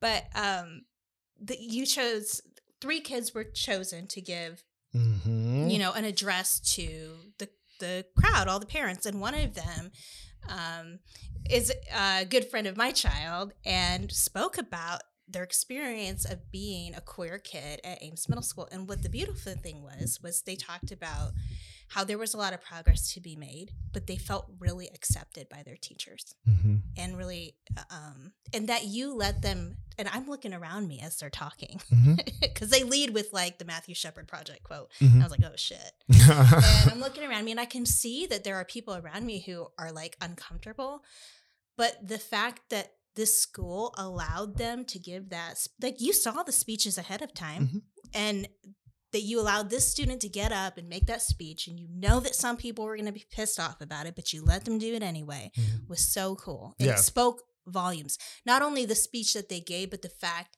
that they were even given the platform to do it. Yeah. So, but kudos to the teachers. So let's talk about the 8th grade promotion ceremony. I'll do it in 2 minutes. So what the process is that the students, all 8th graders, they write a speech for the 8th grade promotion ceremony. And then each one of their literacy teachers select like the top 5 or 6 from, I think it's the top 5 from all of their students, right? And then they then give me those speeches, but they black out the name. So I don't know which students, right? So that there's no, like at least on my part, it's not about favoritism, it's purely the content. And so then I pick one student from each team. So our school has Team A, Team M, Team S. It used to be white, green, and blue. Okay, so it's AMS now. FYI. Yep. So I read all of them from this teacher, and then I select the best one that was presented from this teacher. So I don't see all the speeches. I just see like the top 5 from each teacher. And so then I'm not going to lie. I'm going to be honest with you. So when I came across this speech, I was like, man, this is going to make some people upset. But this is a good speech. Yeah, it was. And I was just like, and I had to question my hesitation for a moment. I was like, what am I hesitating on? Right. Is there a better speech from this teacher, from this teacher's class? And it was, no, there wasn't. It was the hesitation of the content. And I thought, you know what? I have to lead by example. And I know I'm going to catch a lot of shit for allowing this to happen. And I just, in the moment, I just felt like this is what our school needed. And it was the best speech. I was fair. And that student said it. I think the student was equally surprised for being selected because they really did talk about some very. And I was so proud of, I mean, and they're just a confident kid anyway, but just like watching them do it. And I texted their mom in the middle of it. I was like, this is so badass. Because like, I felt like probably their parents were looking around and seeing some of the same reactions that I was seeing, which were like a little bit like, I saw those same reactions. Frowny face. But mostly not, but some. And, and afterwards I made a point, to talk to the kid and be like, that was so cool. I'm so proud of you. Like, So I very much was expecting my emails to blow up. And I didn't get a single email. That's amazing. Not a single one. Thank you for restraining yourself, people. Yeah. That's allowing diverse experiences and voices to be heard. But either way, I would just say what's important for educators to hear from this message is to trust yourself, listen to your gut, and do what's right. What would be so you said earlier, and I agree with you, that the general public just doesn't really have a full concept of what it takes to do this work and what it means. I think that there are people who listen to this who are more in line with our, our views, right? But like, what can people do? Like, what are actionable things that if people believe that yes, this is a problem and we need to come alongside our educators, we need to support this good work that they're trying to do amidst these very real challenges. What advice would you have? Yeah, so I think right now where we're struggling in public education in the state of Iowa, a lot of the decisions that are being made are happening at the legislative level. And so I think some of the things that your listeners can do is get engaged with their legislators, whether they align with them politically or not, and begin having conversations with them and helping them understand their perspective and why they believe some of the things that are happening in the state of Iowa is harmful, not just to our students, but our educators, and what it's eventually going to do to the state of public education. I'm not going to lie. At the start of last school year, I was worried about our staffing. That last summer compared to this summer, it pales in comparison. I'm almost certain, that the school that I left will be left unfilled. Mm-hmm. We will be understaffed. I had to beg for the last 2 years for certain positions for people to come out of retirement as a favor to me, right? So I need people to understand, like, if the folks in the state of Iowa don't get it together and start engaging with the legislators. We'll have no one to teach our who's kids. going to teach your kids? Yeah. We have a pretty regular customer who's was an English education major. She's about to be a senior, I think, and she would come in quite a bit. And she was president of the English Education Club, and she invited me to speak. And that's the program that I went through. And a while ago when I saw her, I asked her, like, okay, well, like, when are you student teaching? Are you student teaching in the spring? Are you going to wait till fall? And she was like, actually, I'm not going to be a teacher anymore. Mm-hmm. And it was because of the shit that's going on. Mm-hmm. Here's a young person who is really smart, who cares about the right things, and who's a leader, and who's like looking at the landscape and saying, nah, thanks. I'm not doing that. Mm-hmm. And who can blame her? I don't. You know? Yeah. Like, yeah. I mean, to be honest with you, I think people like don't recognize the amount of stress it is to day in and day out be in a room with 20 to 30 kids with different. I'm stressed out being with one of my own kids that I created out of my own biological material. There you go. Right. So take that and times it by 25. Right. Mm-hmm. Like, I just leave it at that. I don't think people realize how much work it just takes to manage a classroom. Mm-hmm. Yep. We're not talking about just we're not even talking about the teaching part of it. Mm-hmm. We're talking about just the managing people of the classroom. Yeah. And so I think people just don't realize how very difficult teaching is. And in this day and age too. Like, I mean, it's gotten tougher, Yeah. Everybody. So funding education is incredibly important. I tell people, and I think sometimes it's a joke, and it's like literally the actual truth. Mm-hmm. It was easier for me to open a business in a pandemic. Like, the stress of that was far less than teaching day to day. Mm-hmm. Mm-hmm. And you know what? That's actually fucked up, because it should be more stressful to open a business during a pandemic than it should be to teach. Mm-hmm. Mm-hmm. But it's nowhere close. Mm-hmm. So we applaud all that you have done. Yeah. Well, this isn't about me. Like, I just want to make sure. But you are leaving, but it is a little bit about you, because. No, so my role in this was just to really open up, in my opinion, people's views about how we unintentionally, because I don't think anyone in our building, I can only speak for our building. I don't think anyone in our building was intentionally harming kids. No. But how we sometimes unintentionally harm our students.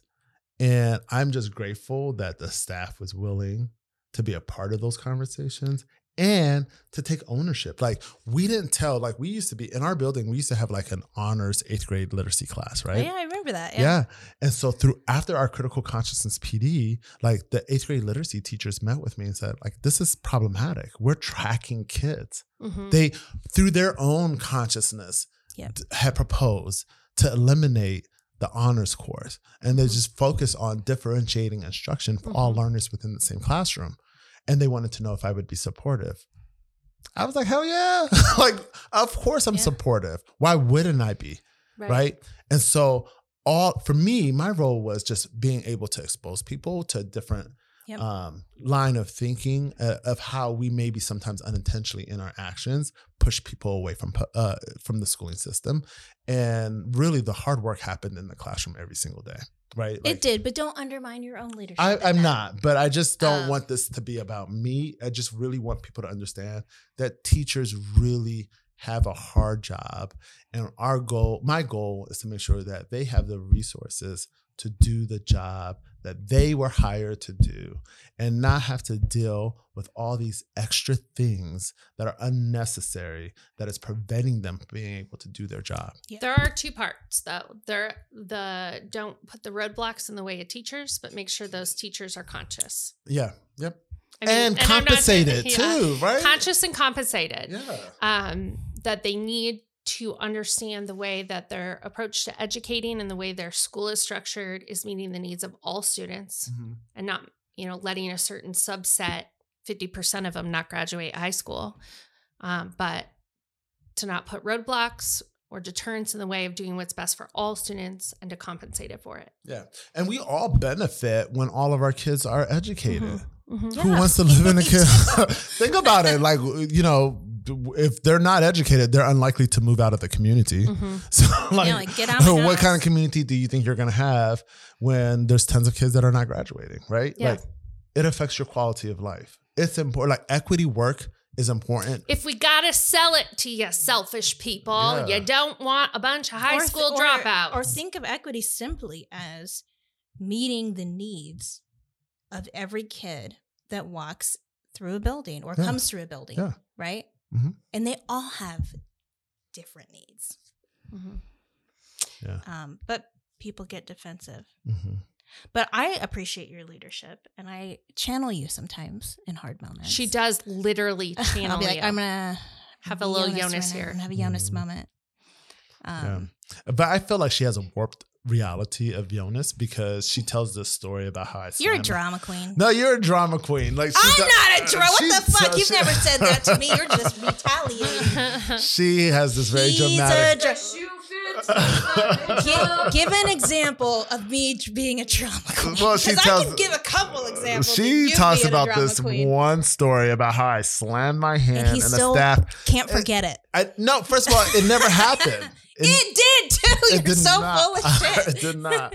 Yes, I do acknowledge I was upset because it was. Why do you think it didn't happen? Because there were probably surveillance cameras there. Not in the media center.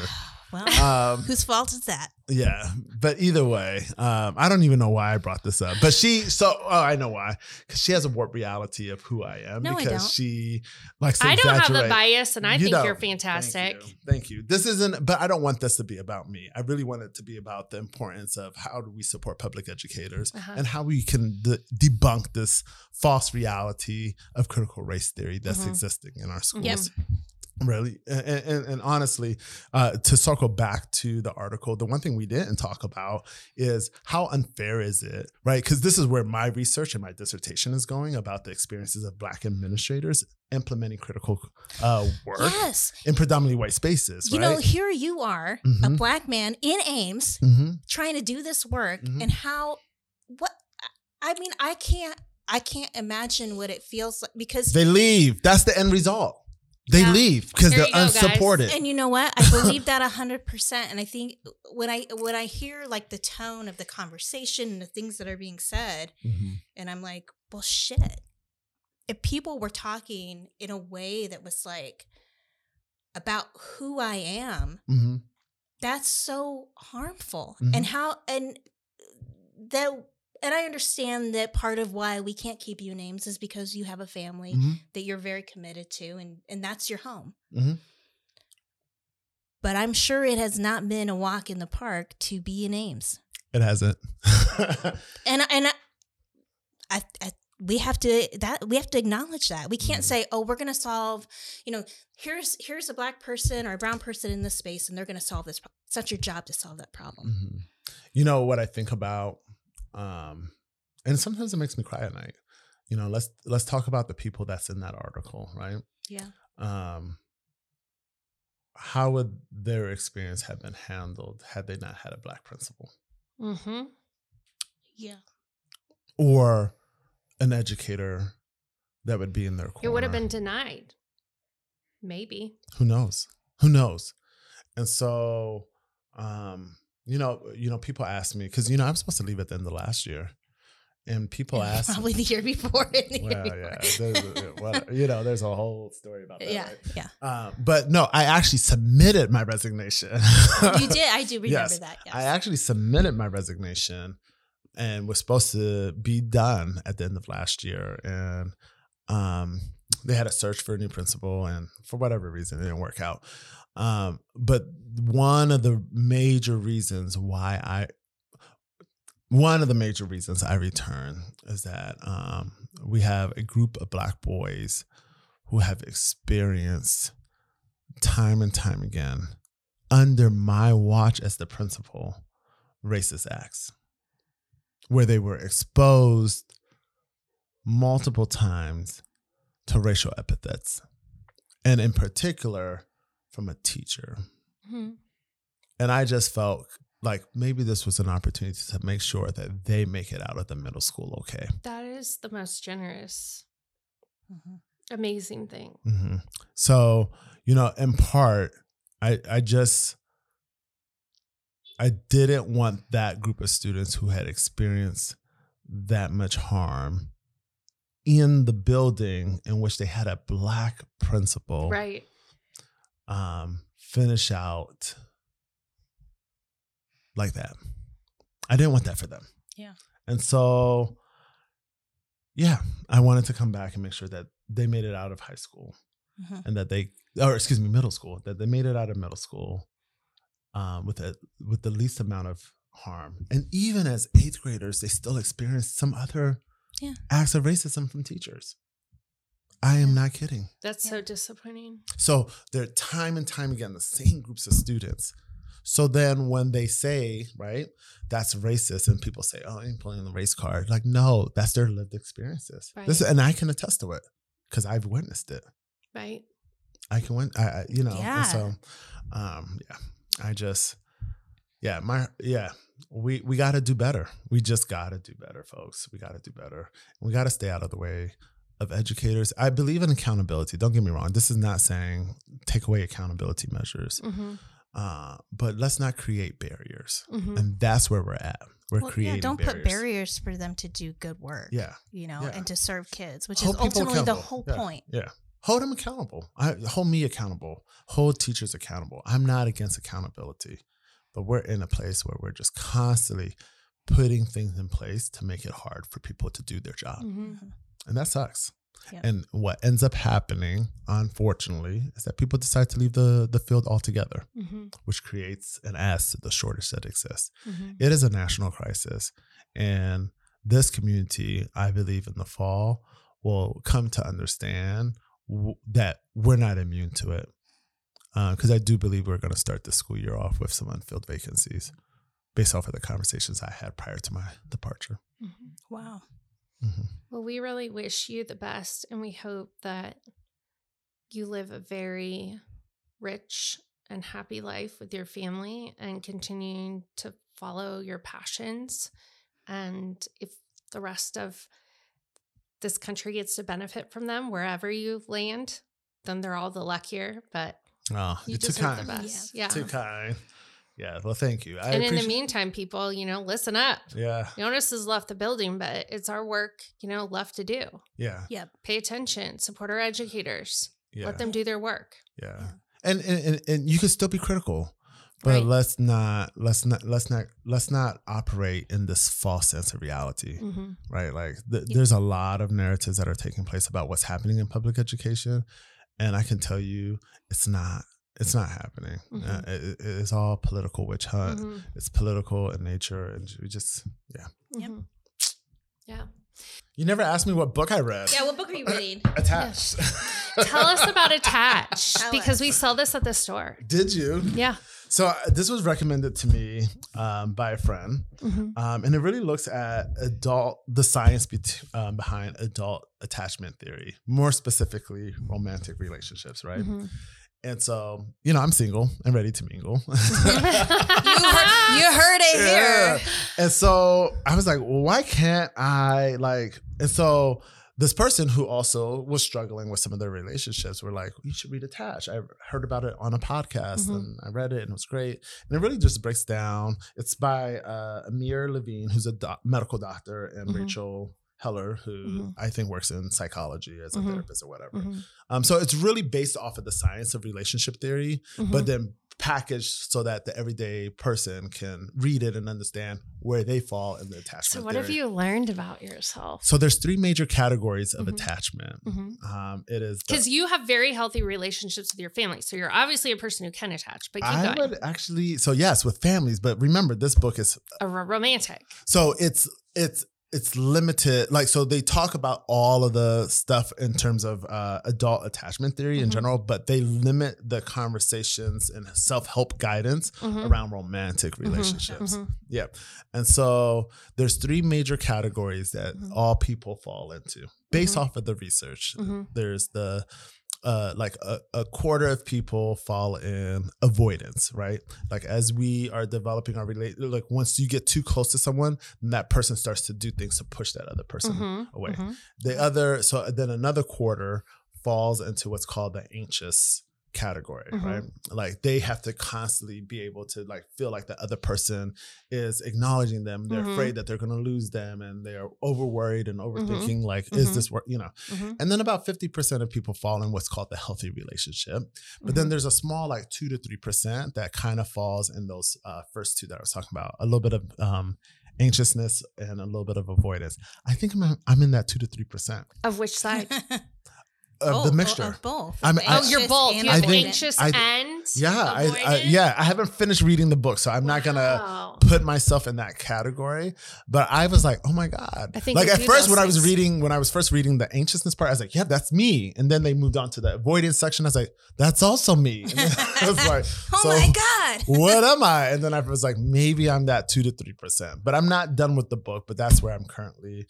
I'm just trying to like understand. So the purpose of the book is just to help you understand where you are in that attachment theory, and then be able to recognize patterns. It's kind of like critical consciousness, right? Like you recognize yourself in relation to other relationships, and then are there things that are with your control, like, that you can change about yourself. And then it also helps you know, like, okay, so like if you're an anxious person and you're dating an avoidance person, it's very unlikely that it's going to work. Oh, right? Like, think about it. You see it. Oh, yeah.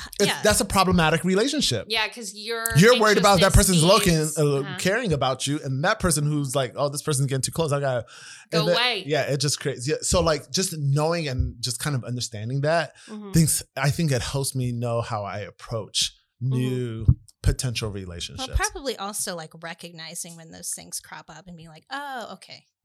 Like, let's think about this. You should watch, you guys, Couples Therapy. My sister Lindsay had me watch it. It's a New York therapist. I know what it is. Yeah, it's kind of documentary style series, TV series on the A name, Amazon Prime.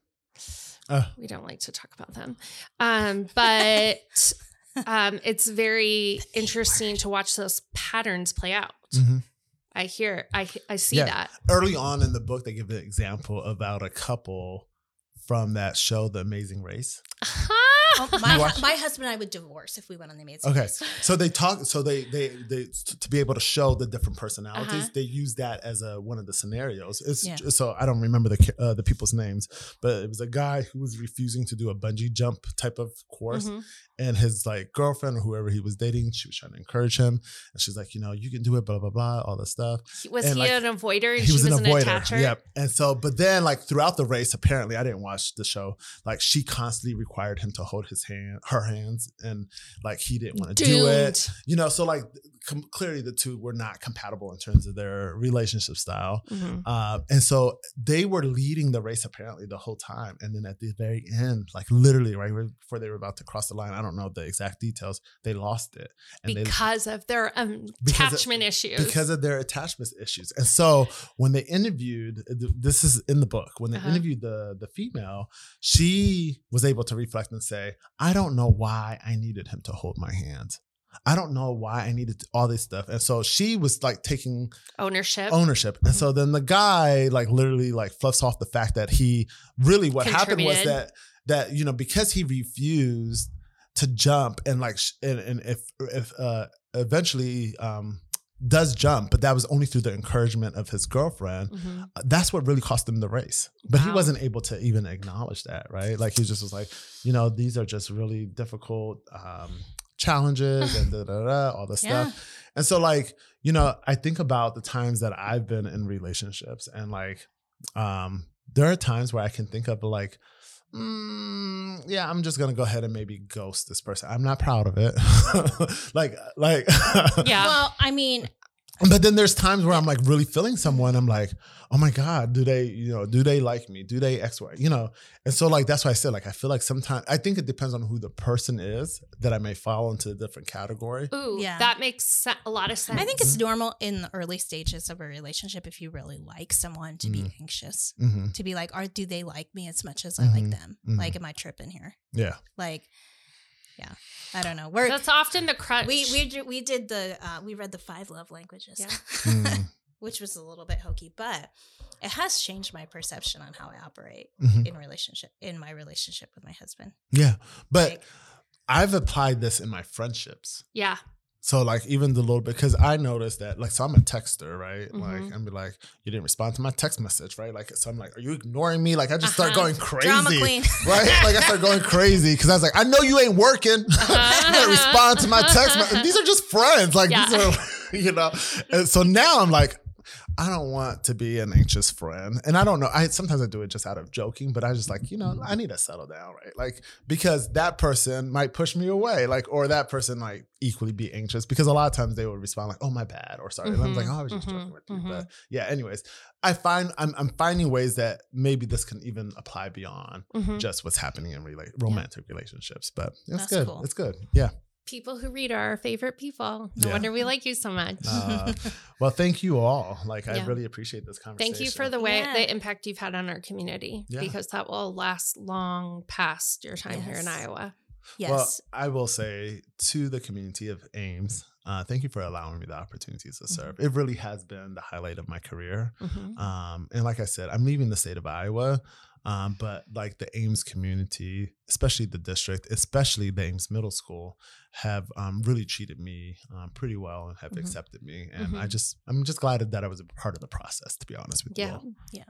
We're grateful for you. And as someone who worked under your guidance and then sent my child through the middle school under your leadership, deep personal thank you. You're welcome. You're welcome. Well, keep the champagne flowing, the books going. Thanks for joining us for this special episode of Popping Off with Dog-Eared Books. Be sure to like, subscribe, and comment if you enjoyed this. And if you know of someone we should interview on a future Popping Off, DM us in our social media.